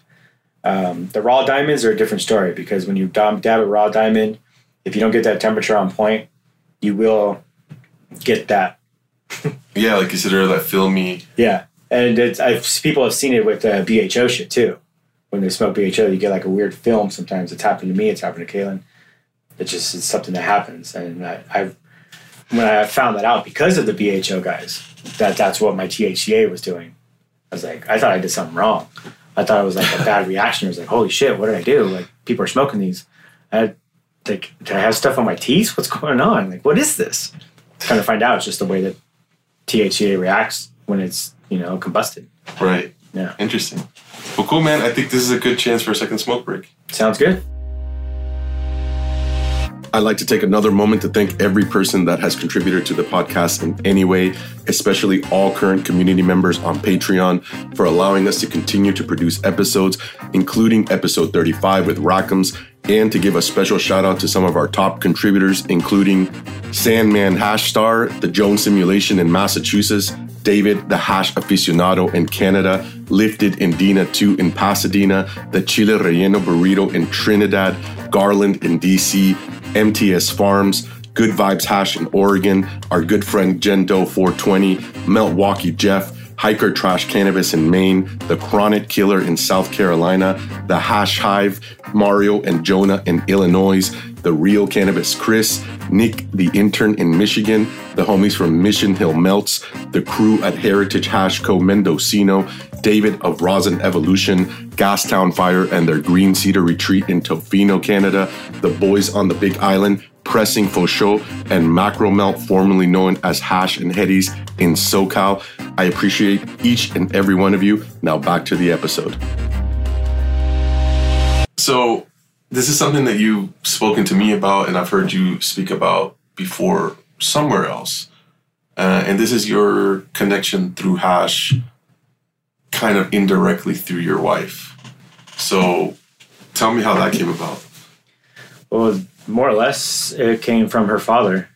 Her father was a pirate, for lack of better words. I mean, he was a father, and he was an interesting person, man of many faces and names. Grew up in the 60s, 70s, and more or less sailed around the world, and to a certain extent, at the later period of his life, moving some hashish and Thai stick. I didn't know about this prior to meeting my wife, and I actually found out about it when she had to tell me that she needed a ride to the airport to go and visit her father, who was in an Indonesian prison for the last, at that point, like 15 years, due to numerous reasons, but majority of them being because of hashish and Thai stick. That's where, even though I knew about hash, traditional hash, prior to that, I didn't really have it hit close to home how much that affected people's lives as far as that substance was concerned, or that medicine, or whatever you want to call it. So that's pretty much what was my very initial introduction to hashish, was indirectly through him. We were just speaking with your wife, and she was saying that it's a kind of conflicting feeling between having those circumstances affect her father that way and then having now her husband making hash. Yeah, I'm sure it was a clusterfuck for her. Just kind of being enveloped in that life from the very beginning, and not the type of hash that we think of today. Not this new school white beach sand type hash, like original old school OG Thai stick hashish and things of that nature. Like, and just being involved in that type of lifestyle in general. And then me coming around talking this whole, dirty hands, clean money vibe, this and that, not really having much experience within cannabis or anything of that sort till meeting her. Now understanding her past life and her father's history, to being introduced from one of her friends of rosin and concentrates of that nature. I definitely don't think she expected me to take such a left turn from my life before her and want to just go full throttle with this life. But in a sense, with me in my personal life and growth, I felt like it was a necessary and needed change, and a positive one that could benefit me and others if I did it the right way. And seeing what her father did, yes, he ran drugs, if you want to call it that, but, carrying on this tradition of hashish and things of that nature is something that I kind of took and ran with, and just in a different way. And that's kind of why I do this as an ode to him and the people during his time and before my time and before him. It's just something that was a tradition in a sense, and now we're just trying to do it in a new school version of that tradition. It's the same shit when it comes down to the essence of it, but it's exciting. And just like we were talking about earlier, it's exciting. It's a rush to do this. I get a totally different vibe off of processing beautiful cannabis into a hash, and then even extending that further into rosin and diamonds. It's a passion that I never knew I had. Accumulated for so much more outside of our cannabis community. Her and her father were a big part of that, still is to this day. I mean, the name Rakkems, he's got a patch over his eye. Rakkems is a captain, an old 14th century captain, pirate in the Caribbean. And he was one of the first male captains to allow female pirates on his ship. Bonnie Rotten, I believe, was his wife's name. And she was one of the very first female pirates in written down history. But Rakkems is also my dog. And, it's you see some of my stickers, it's kind of nautical themed. That's the sailing around the world aspect of it, pirate aspect of it, which is, to her father. And also a big portion of our life too, aside from music and us being DJs and also growers and farmers and, hashish unveilers. We also are sailors at heart too. That spawns from her father as well. Yeah, man, that's an interesting story and correlation, and I know she was telling us a little more details about it, and it definitely sounds pretty wild, and it's a movie for sure. And outside of that, that's a tough penalty, man. Spending almost 20 years in a prison for in a Muslim prison at that. Like, that's what a lot of people don't understand. Just to kind of like scan briefly on it, like her father. The reason that I do this, one of the reasons I do this, was in an Indonesian prison for 18 plus years and was scheduled to be released about 2 or 3 years ago and got ill and passed away in that prison a month before he was supposed to be released. So I never got to meet the man. Just heard stories, war stories, movie, crazy 5-star reviewed movie type stories. Shit you just think about in blockbuster films. And I actually got to talk to him once via phone, because he was actually allowed to have a phone, but he had to keep it like tucked away underneath his pillow or whatnot, or hidden, but he could use it. And my wife would actually pay for the time to be on it. But yeah, he ended up passing away out there and skipped over a good almost 2 decades of my wife's life, which he could have been involved with, but he decided to choose that life. And he rode with the punches and got dealt a bad hand. And unfortunately, if he would have been busted up out here, it might have been a different story. That's based off of regulations and laws that have been changing, especially in California, which is where they're from. I mean, who knows? He might still be with us and still have better health care or whatnot. There was nothing she could have done out there to help him, aside from giving the guards money to make sure that he was eating and drinking. Right. I just can't fathom that. Like, this isn't a prison that you think of in our society. Pretty much what we say is about 6 prisons on this island, a prison island, with like 3 or 4 of them operational, and that's it. No residents aside from prisoners and guards. Even the guards didn't stay there. You could travel back and forth with boat. It's not a place you want to spend the rest of your dying days. Like, I can't imagine what he went through those last few days. Like, he was almost home and had the option to be with his family and couldn't. Yeah, that's tough, man. That's intense. But that's why I do what I do. Because if it's not, and that's also another reason why I voted yes on 64, as much as people might disagree with me on that. I didn't vote yes because of all the bullshit we're dealing with now. I vote yes because of those people that are in prison for dumb shit like him. Those are the people who needed our help by voting yes. And on one hand, I regret my decision to do that because it's put a lot of us that want to get into the legal market on the back burners to people who have money and capabilities of doing so. The ones that want to do it for the right reason at that too. But also like the fact that so many people have now been able to be released on such petty charges as like hashish or a fucking joint or something minuscule, an ounce of weed, which we're now legal to carry in the state of California. It's like, you go to your state, Texas, you're fucked.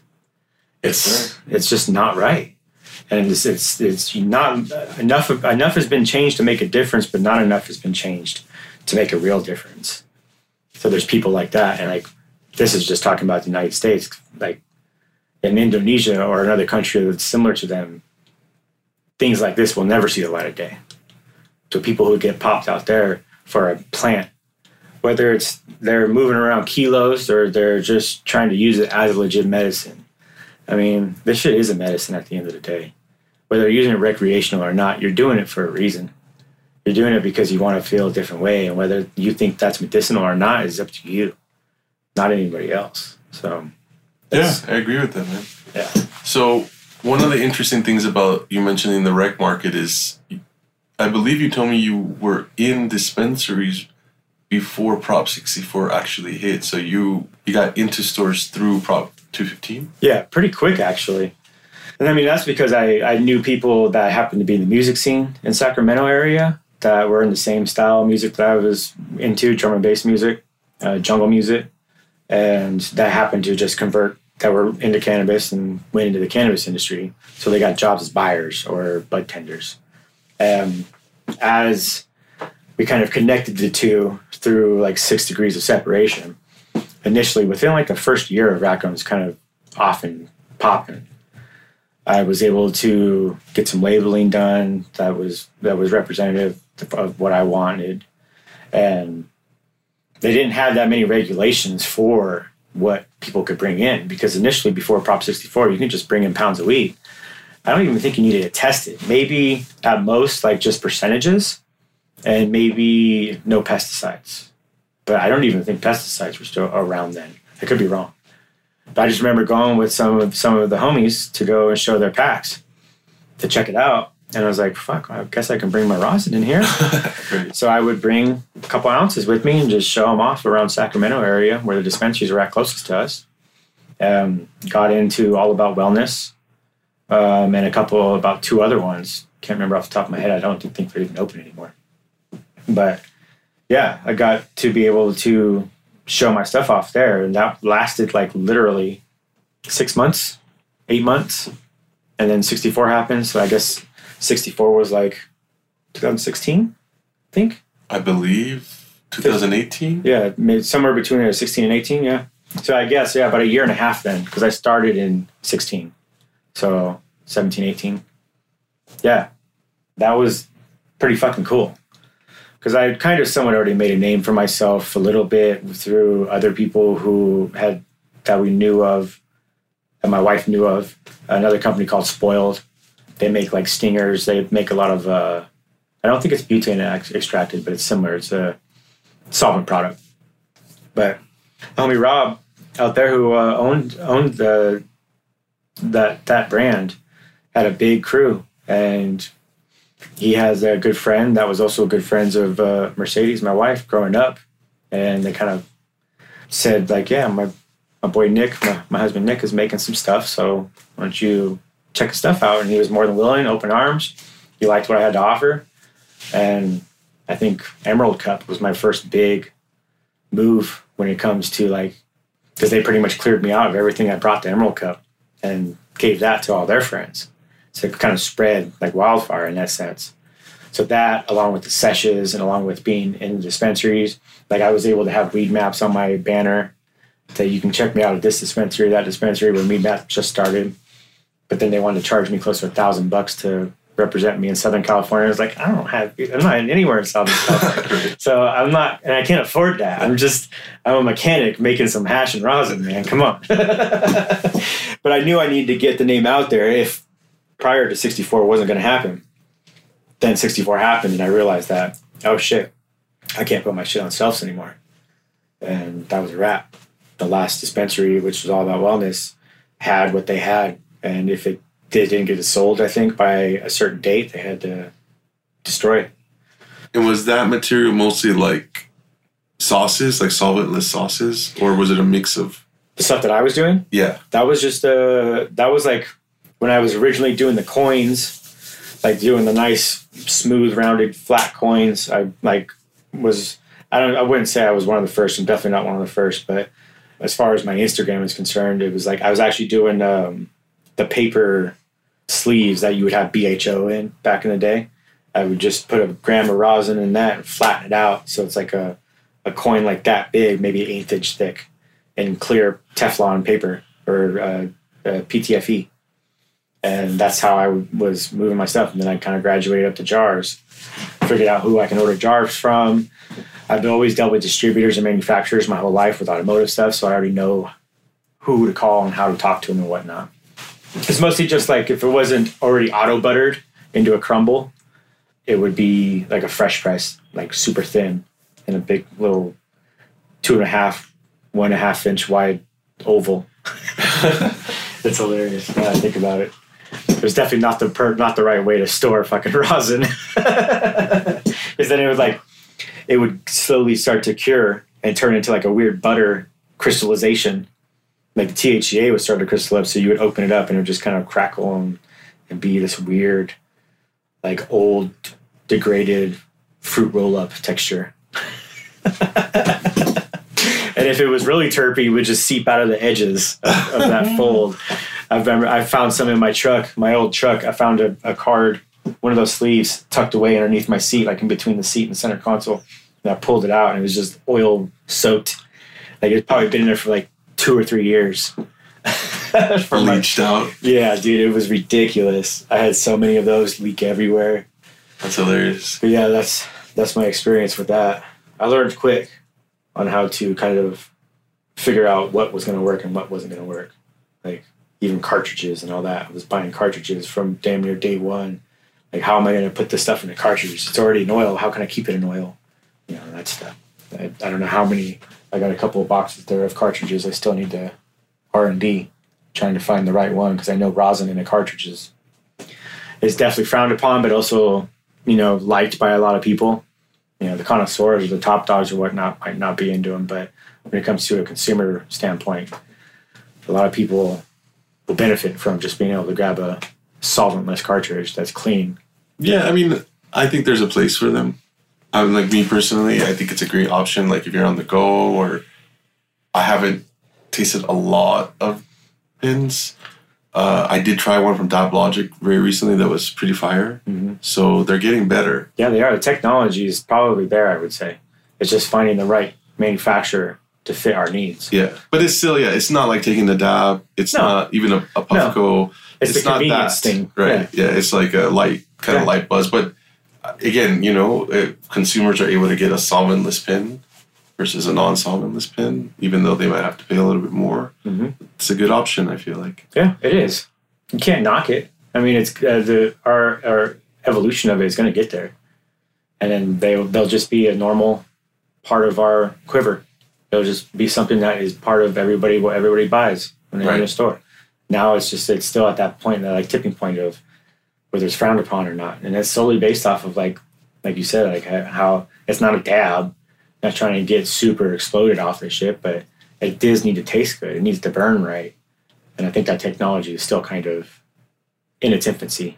Right? Yeah, it's in the works, but it's getting better. Yeah, definitely. So tell me a little bit about your work currently, because I know you mentioned to me you had been working with a new company, mm-hmm. and again, we're going back to this idea of like Prop 215 ends, Prop 64 starts. Mm-hmm. You're no longer able to be on the shelves as Rakkems.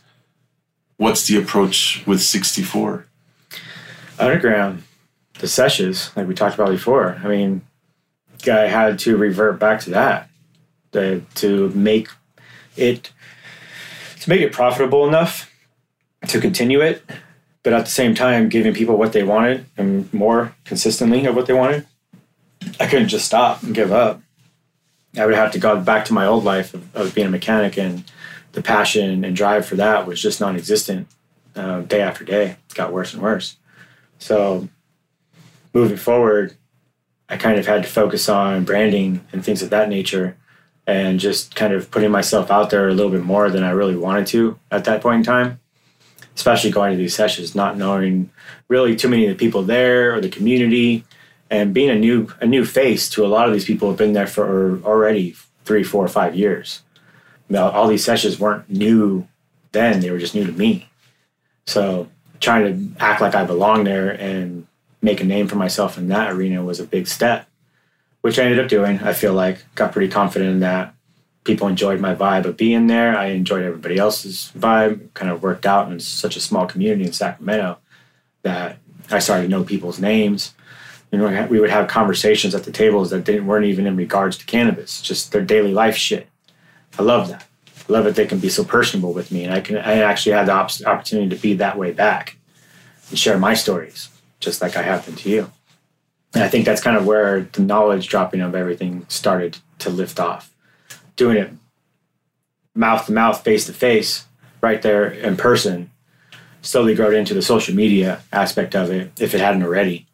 How I just wanted to share what I was learning as I was learning it. Because I'm, once again, by myself majority of the time. So I didn't have anybody to spitball these ideas or thought processes off of. That made me turn to Instagram and social media. From there, not being in the stores wasn't really a problem, because I think I was already in the sessions prior to being in the stores, and that's one of the other reasons why one of the buyers came around, met me, and realized who I was with the DJ community, and that's history. But moving forward from that, I just continued to continue to truck along the traditional market. Just doing hand-to-hand type stuff. P2P is what we call it out in the Bay, person to person, by validation through other people and so on and so forth. So I wasn't just meeting random people, but also got to supply consumers that were literally patients with their medicine, like the veterans that we spoke of, and other people who had other ailments. Children is a big part of it. It's something that's kind of frowned upon to talk about when you involve cannabis around them, but if you do it the right way, a lot of children can benefit from this medication, like the RSOs and things of that nature. The 20 to 1s, the 30 to 1s, the 3 to 1s, 2 to 1 CBD THC ratio. The medical side of it was a real big part of why I was doing this. I mean, obviously the recreational side because of everybody that I was surrounded with immediately, but outside of that, I saw the benefits to the medicinal side. And that's what piqued my interest more on the scientific side of everything, which I'm still to this day trying to wrap my head around. This last year was a kind of a big change for me, in a sense of a couple years ago when flower prices in California started to drop and indoor prices were pretty low. We were realizing that we needed to do something else, or I needed to do something else as far as an income. So I got a job for True Steel, which are local boys out here that make solventless recovery machines. Doing their, since I was a mechanic, I could build their machines. It's just like working on a car. So had all my tools there, worked with them for a while, but they also hired me based off of my expansion of Rakkems on social media. They didn't have that much of a social media presence or marketing for that matter.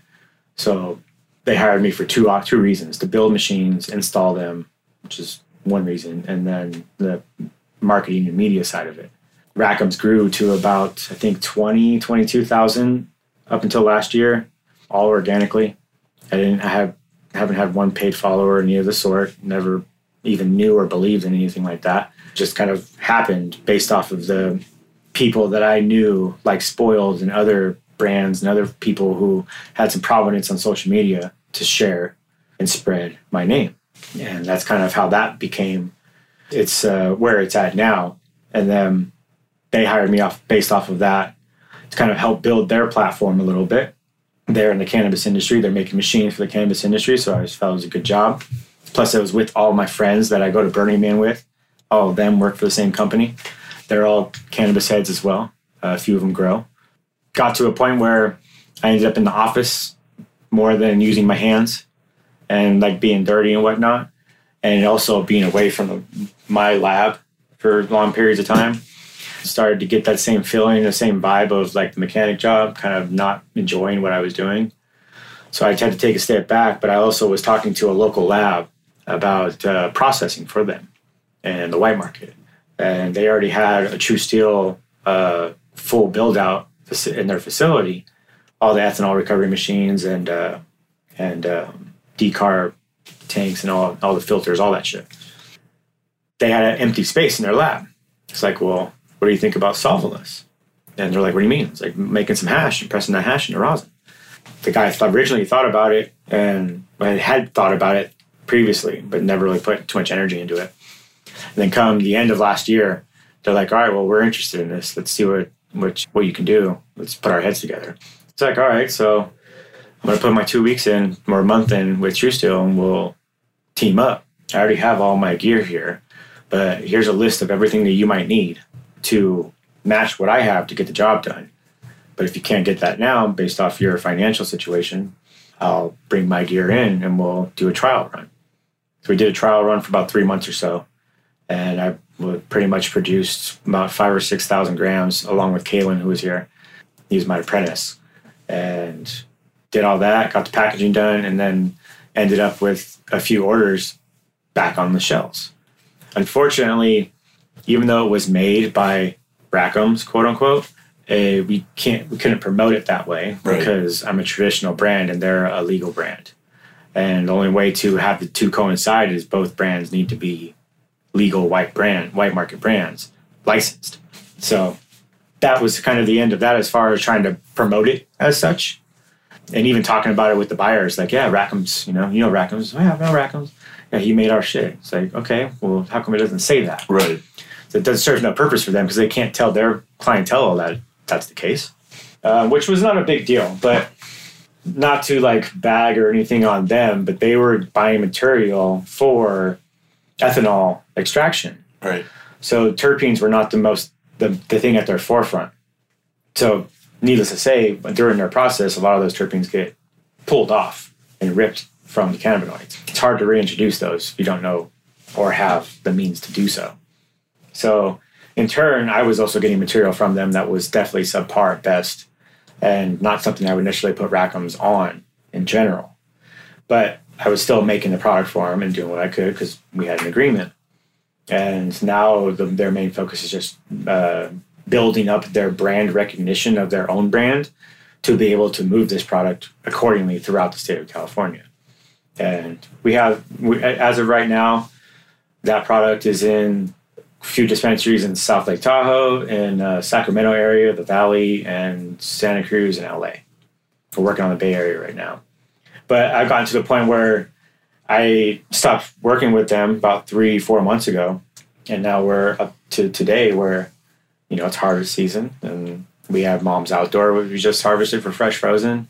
We got our crop coming down indoor soon, and I couldn't use my equipment there because that's against the law, even though what I'm doing here is against the law too because I'm in a traditional market. But it's even more so there affecting other people. Right. And that's the last thing I wanted to do is be there with my own material in the lab. Something happened, BCC shows up, and they start asking questions. I definitely do not want to get anybody else in trouble for what I do. So I picked up my equipment, brought it back to the HQ, and just continued on as like Rakkems was years prior. Not much I could do until I'm given the option to obtain my own license and do this the right way, because I really do want to be in the white market.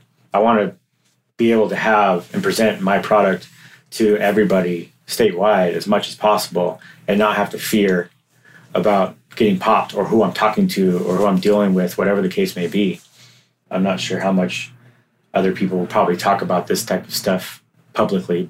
I am in the traditional market, just there are other brands that you have talked to and that others vibe with, that are some of the most top dogs in our state, let alone the country. It is what it is. But I would much rather do this the right way and pay my dues and go through the hoops if I have to. But the state of California does not make it easy for us, especially the mom and pop businesses. They do not. I think Sacramento, you need at least $100,000 to start for filing fees and a couple hundred of grand in the bank just to get the ball rolling. Yeah, it's a lot of cash. That is, especially for an everyday person who feels like people, yeah, and that's kind of who I am. I feel like I represent the everyday Joe of our society, and it shouldn't be this hard to be able to give and provide this medicine. It's easy enough to grow and make, but the stigma and the prohibition of this shit is just outrageous still to this day. Like you said about Texas, man, I can't disagree. So, well, Nick, I appreciate you hanging out with me this long. I'll start kind of winding it down. Yeah, man. I know you don't necessarily associate with the word educator, but you have been doing some educational stuff. You got some upcoming stuff. So talk to me about how you feel about now taking this information, this experience, and sharing it with others in a public setting. Because I know you said public speaking has never been necessarily your thing. So Yeah, I mean, all in all, I never thought of myself as being a teacher in any way, shape, or form. But I feel like I do have a certain set of skill set to offer people, and a cumulative knowledge that I've gained through very many, many people that you've recently talked to on your podcast and that I've seen in other podcasts and met personally. I mean, the names can go on, so there's no point in dropping a few of them because there's too many to list. But the fact that those people were able to openly share their knowledge with me and were accepting to the way that I presented myself to them was very eye-opening, and the fact that like I can easily do that myself. I may sound or seem sarcastic on my lives or in videos or through my comments and social media or whatnot, but that's just because sometimes you just really get a dumb question and it deserves a dumb answer. But in all due respect, like that's not the type of person that I am to just continue to be that way. Like if somebody is genuinely has a concern or a question about their tech or their information that they don't really understand or isn't working in their process, I'm always going to be able or willing to offer an answer, even if it's not really the right one that they're looking for, just something that they can bounce off their own head and maybe think about what they're thinking about in a different direction. You know? Yeah, like you said earlier, like giving some and then letting other people do their own exploration. Because at the same time, I feel like that's the only way that you really learn outside of using somebody else's formula. Yeah. Yeah, I mean, you're going to learn by having those kind of open source questions or fucking up.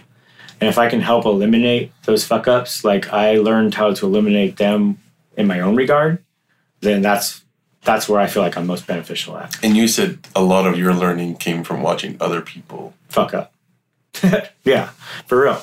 I mean, or not necessarily watching them fuck up, but them preaching back to the masses about their fuck ups and their mistakes and things of that nature. Like, okay, mental note. I'm gonna jot that down and make sure that I don't do that. And then by doing so, in my own R&D, I was able to skip that fucked up step and excel and continue to grow. And I feel like that's one of the best ways that I've learned as of recently. Everything that I've been taught through my whole life career in general has been hands-on. That's how I've learned, whether it's through trade school or my dad, teaching me how to bust my knuckles on an engine, whatever. I learned by being hands-on with things and fucking up. And that's okay. These kids and younger folks than me that are getting into this shit now need to understand that that's okay. But if you can make those mistakes minuscule by learning from other people and their mistakes, then you're just one step ahead, You're going to have that happen. You're going to mess up. You're going to make mistakes. But like I said, yeah, to be able to minimize that impact just makes you that much faster into gaining that knowledge. I feel like that's what I've done over the last 5 years. It's exactly that. And I'm still learning and still have my mishaps on the press today just as much as anybody else. It's not like I'm perfect at this shit. None of us are. We're only as good as the plants that we're growing or processing, in all honesty. That ability to use your head as a tool just as much as the tools that you're using in your hand is key, for sure. I feel like it's how you expand on that and use that to the best of your ability and not just expect somebody else to come forth with all of those knowledge so if I were just to share everything with you and your listeners, how is that another person learning from that, I don't feel like that's learning. That's just like automatic answers. And that's not growth, in my opinion. Speaking of, you told me you forgot part of the diamonds forming conversation. So why don't you... As far as the tail end of that with... Yeah, we were talking about that earlier quite a bit, the process. And I think you said we kind of left out where you actually form the melted THCA into something. Yeah, so there's a couple different options with that to pretty much quickly brush over it. Once it's melted into a liquid form, you can now have the option to harden it in any way, shape, or form. So I was mentioning like Mendo Budsmith and like Covert Extracts, how they melt the THCA through a pouch into like a puddle. That typically gives you like kind of like a foamy looking type of puddle of THCA. Okay. It's usually pretty white, bright, because it keeps almost that much more terps back from it because it gets absorbed from the nylon. But with mine, you turn it into a liquid, and if you kind of run your dab tool across that liquid while it's still hot, you can kind of break up the bubbles as it's cooling down. But if you have a warm environment, that liquid can still be a little bit more malleable than if it was cold and just turned into a complete static filled shatter. That's why I say keep your room warm. So if you keep your room warm and you kind of drop your temperature on your hot plate, you can continually move it to the hot plate, bring it off, fold it, bring it to the hot plate, pull it off, and rinse and repeat. So then you can kind of mold it into whatever you want, or if you can get it rolled, if you got quick hands like I do, you can roll it and pull it into your Hogwarts sticks or your diamond stick. Yeah. A lot of people have seen me post on my Instagram page the THCA straws and things of that nature. Right. And if you have molds, I know there's companies now that are making like specific like half gram size or even smaller like quarter gram molds. Solventless. Let me give him a shout out because this kid has been pretty good. I'll have to come back to him, but there's a few cats out there that have started doing it. This one particular kid is in Maine, Rhode Island area. He's putting solventless diamonds out on the rec market out there. So on the white market, he's producing them now, kind of based off of the tech that I gave to him, and he took that and ran with it and made it his own. Another one of the guys who reached back out to me after he learned some shit that worked better for him based off of what I told him. Right. Pretty much did exactly what I asked him to do. I could have charged him if I wanted to, but instead I wanted you to share the information that you gained and feed that back to me and others. While you look for that, you also, this is something you and I briefly talked about last time, but I think it's in a conversation maybe that you and I were in, like a live or something, you referred to diamonds as a novelty. Mm-hmm. What did you mean by that? Well, shout out to Solventless Remediation. That's his name on IG. Solventless Remediation. That was one particular thing that I said in the heat of the moment to ruffle feathers, in a sense. On one hand, I do believe in that, and I'll explain why. But on the other hand, when I do say shit like that publicly, it's kind of just to kind of push the wrong buttons with people and stir up conversation, in a sense. Because then people will ask that same question, well, why do you believe that? And you make them. Or, talking about flower rosin, how it's inferior to hash rosin, anti-flower flower rosin club, that type of dumb shit. I love it. And my homies are the ones that started it. But we all do this intentionally just to kind of like irk people. I mean, if we were all a big family in real life, we would be the shithead brothers that just fucked with everybody else. So that's kind of how we are in the community. And people can stand true on how they feel about flower rosin and how it's just as good, if not better, same quality as hash rosin. Other people will argue that. There's always going to be that natural reaction. But in regards to the solventless diamonds and it being a novelty, to a certain extent, for an everyday normal person to do this, it's a waste of time. Because you're literally taking a perfectly good product and pulling it apart and putting it back together. For what? Because it's cool and fun? Probably. It's going to benefit you in any other way? Maybe yes, because I did describe that way of being able to dose yourself differently than just taking a single dab. And also making use of things that you may not be able to make use of. That otherwise. Too. Just like I talked about when we had the star microns and you have the non-viable microns above and below it. Another reason. So there's many variables to the side of solventless diamonds, just like there is variables dealing with material for hash. But the novelty side is just kind of like it's when it comes to a consumer standpoint, there's also that kind of split take on it that people do buy it that benefit medically from it, which is what homeboy from Rhode Island mentioned to me as well. Like he's had patients that reached out to him that are helping their ailments.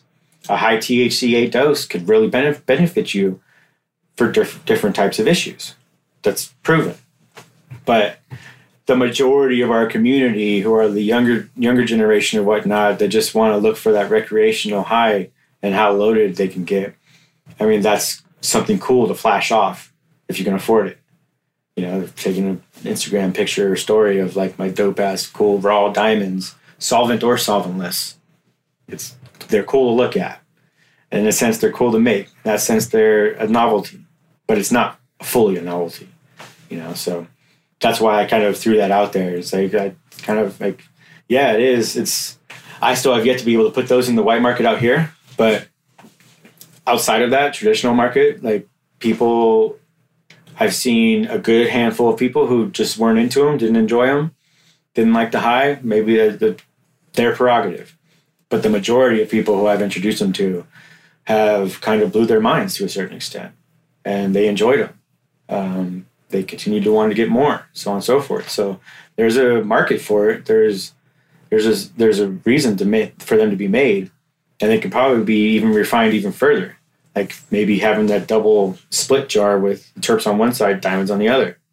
There's your dosing situation, or maybe a compact that had multiple terpene profiles in it with a gram of diamonds. Like then you have options to blend or just do none or some. So there's different ways to skin that cat, just like I was saying earlier, but the novelty thing was more of a joke than anything else. No, that's cool, but it does have its place. But I'm glad that you bring it up as a point of conversation because it's interesting, because it's just interesting to hear your thoughts on it. Mm-hmm. For sure. You mentioned a little earlier wanting to be in the white market. What are your aspirations for the brand outside of that? Well, that's a tough one because of the current direction where life is kind of heading towards. Like now I'm kind of back in full throttle production mode as we speak. Getting new flavors, experimenting with new flavors in the garden. That can only take us so far in the traditional market. And who knows how long that will provide, you know? Never know. But at the same time, if I were able to have the means and the ways, the capabilities of expanding Rakkems up to the next level, it being the white market, that could be huge. That could be life-changing in a sense. And if I played my cards right. And I'm still on the fence if I feel like I want to go that direction. I always love producing hash. The nuances of physically doing it and all of that, drying it traditionally, like open air drying. If I had the means and space to do that, I would, more so than a freeze dryer. Never was a fan of them, but for convenience and scalability, I had to. But yeah, I mean, with our trajectory in life, our boat life, sailing, that could take away from a lot of what we want to do. So my thought process moving forward with at least the brand and the brand's sake is kind of slowly transforming it into more of an identity or a persona than an actual product, and making Rakkems more about me and us and our adventures and our experiences, and also my somewhat of a wealth of knowledge. Definitely not in comparison to other people, but just generally speaking, that I could share with other people. So I've been looking at the consulting side of the industry and seeing where I can fit in there. You know, I'm not trying to go after it at a point where like I'm trying to tell people that my way is the highway and the be all end all. That's not what I'm after. But I would like to make some type of consulting company within the solventless side of our industry that can help people benefit and excel in their business. Obviously the white market side, because you got a lot of people that are just, a lot of brands that are just suit and ties with a lot of money. And they don't know our culture or our side of and our history of this product. And that needs to be known before you try to take a venture like this on. I've seen that firsthand within the white market already. You know, you might know of hashish, traditional stuff, but that's not necessarily what today's market is after, in a sense, when it comes to hash or hash rosin or live rosin from whole plant fresh frozen hash. And just like you mentioned at the beginning, like how quick or how new fresh frozen is, a lot of these suit and ties with a lot of money don't understand that there's a whole community inside of cannabis that is solventless. If you don't understand that, then you'll never work out. Your shit will always fail. So I want to be able to help companies and businesses that are just starting out, or maybe you already have a foothold but just don't know the direction they're going in because they're thinking one way, but they need to be brought a different direction. Maybe I can help them benefit from my knowledge. So long story short, just kind of trying to figure out where my focus is going to run, because at the end of the day, the wife and I are hoping and planning to be on a sailboat more often than not, traveling the world and maybe even spreading my knowledge that way. You know, going to different countries and spreading my knowledge of hashish and solventless and rosin in a different way than has ever been thought before. You know, everybody flies and tries around. Doesn't mean I can't sell to you. Like, if you give me a couple months advance, maybe I can do it. You know, who knows? But another hash pirate. Yeah, a legal one. Like, I don't have to have anything involved in my boat. Like, who knows? I'll probably have a rosin press in my boat, but it'll be like one of the clamp ones at best. Somebody has some beautiful flower or something in Colombia or South America or something that wants pressed. I don't know, Brazil. You know, shout out to Wick Sauce and his girl. Yeah, and I mean, I think you told me like you had someone come out from Brazil to assess to like. Yeah, one of my very first patients was Kushstock and Adelanto. Very first people to show up the day one of the festival. An hour before our booth even opened up was an older gentleman from Brazil, Rio. Yeah, that's wild, man. Yeah, threw me for a loop. It's like, really? What the fuck? Mind-boggling. No, that's funny. Favorite 3 hash brands outside of Rakkems? Damn, you're going to put me on the spot. Favorite 3 hash brand? Honestly, I mean, Mendo Bud Smith is definitely one of them, and for more reasons than just his product. He's definitely one I've looked up to and been able to confide in about a lot of stuff, generally speaking, within cannabis. He's definitely up there. Even though I don't... Are you asking me this for brands that I've tried or just regardless? It was kind of an ambiguous one, so... It sounds like it. Because, I mean, Todd Resin Ranch, I mean, he's given me a wealth of knowledge that he will never understand. And I respect him for that. I respect him as a person, as a human being, and how he likes to educate vaguely through however means he does, even with his little rants on stories. I think they're fucking hilarious. But they get the point across, man. And I love that. Resin Ranch, definitely. Yeah, I'm glad he's up in our area for sure. Now he's up in Grass Valley. Can't wait to link up with him. And then, that would be a tough one. I mean, other than that, there's so many other ones, but I mean, Rich Boys is one of a good friend now. Processed a lot for him back in the day. We did a collab for a while, but even the collab aside, just the friendship that I've built over the last few years with him has been pretty thick, and I appreciate, because he gave me the opportunity to feed my family with some of the material that he put up for me, so on and so forth. And I couldn't ask for anything more, and we've been able to have a pretty good friendship. And he's, I think, a second-generation farmer from the Ridge up here in this way. He knows what he's doing. Now he's getting back into the game with his own product again. He used to do stuff back in the day when sessions first started. Took a step back for a while, and now he's like doing a bunch of his killer-ass outdoors and light depths, and he's got Kalis apprenticing with him, washing and pressing for him now. He's building a solid team again. Hopefully he'll be able to put, a good product out sooner than later with having Kaylin by his side. But he's just getting into the solventless side full throttle now on his own. And it's pretty dope to see. But, I mean, the list can fucking go on with when it comes to other brands. Top 3 is really hard. That is really hard. Well, cool. I appreciate you sharing that with us. Last question. If you could hear anyone on the podcast who hasn't been on it before, who might that be? That's a good one. I know he's really private, but American River Extracts. Also, you haven't had Soil Grown Solventless on yet. I would have to revert back to him, man. I mean, he is kind of the start for me.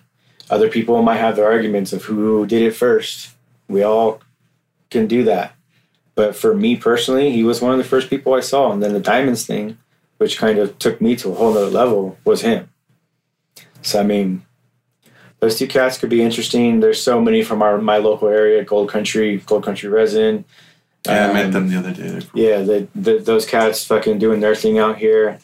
There's so many people out here, just from here to Sacramento, that are on their A game right now. That if you had the next 3 or 4 days, you could probably get another 10, 15 podcasts. But yeah, I mean, I think Phil's story, even though he's talked about it on numerous podcasts, I think the way that you approach things could be a interesting conversation with him. Even another cat, Greg, I believe his name is, from Jungle Boys. Yeah. Longer, Greg 710, yeah. Longer dreaded head. Yeah. He's doing fishing. Like, I would love to hear his story. Yeah. They press a lot of rosin, and they sift a lot of stuff. So yeah, him and his girl. Mm-hmm. Yeah, another one. Bird Extracts. Him and his wife are. I'm partial to the couples that do that thing. Right. You know, Cuban and his wife, Bird and his wife. You know, Greg from Jungle Boys and his wife. Me and my wife. There's something there, and I think when you have that relationship that kind of depends on each other for producing a good flower, and knowing that you can take that flower and make a good final product out of even what's left over, just the trim. Not even talking about fresh frozen, is pretty cool and something interesting to see. I mean, when you have somebody who can wash and press just as good as you, or like Cuban's wife, like, she's the one that does the dry sift and shit. I know he's a G at it too, but she's the one that gets the praise, right? Yeah, I believe. Yeah, from what he's told me, she does a lot of the sifting work. That's pretty hot to me. That ain't even better. No disrespect, Cuban. But yeah, I think people like that are interesting. I mean, I can go on once again. No, that's cool, man. I was asking one, but I appreciate the rest of them. No, I agree. I think a lot of those would be interesting interviews, and yeah, man, I always feel like it's just a matter of time. You know, one of these things that you and I have been talking for a while, and it happened to work out now. Awesome. You know? So, well, Nick, I appreciate you coming on. Everybody who stuck around with us, we appreciate you listening. Again, you can follow him at Rakkems on Instagram. That's at RAKKEMS. Yep. Nick, anything else you want to say before we sign off? Just last but not least, you know, like I think I kind of mentioned it earlier, and I kind of am becoming a broken record at this point, but I just want people to understand, even the OGs that are maybe listening to this, that might have some shit to say about what I've shared or whatever. Just everything that I preach or I share in general is for my love of this and what we do and my passion for it. And all I want to do is just share what I've learned from you guys and give the masses that in any way, shape, or form I can. And that being said, it doesn't mean what I say is the be-all, end-all, because it's not. And that goes for any one of us, because there's so many different ways, once again, to skin this cat when it comes to hashish. There's so many different variables to deal with. There's everything. There's from your growing practices to your harvest, to your post-harvest process, to the way you wash, the way you dry, the way you press. There's so many different little nuances. So just take what I share with a grain of salt, and if that works for you, run with it. If it doesn't, then push that aside and go to the next guy, or try that out and learn the next way. That's the only thing I can ask, and that's the only thing that I hope people take from what I am willing to offer. It's just, I'm just trying to be honest about what I do because I care about it, and I care about you. So cool. I appreciate your honesty and appreciate you, man. It was a pleasure being able to have you come out here. Likewise, man. Likewise. Thanks everybody for hanging out with us. We'll catch you next time. Thank you for listening to the Hashish Inn. If you like the podcast, we'd love for you to subscribe, rate, and give us a review. Until next time.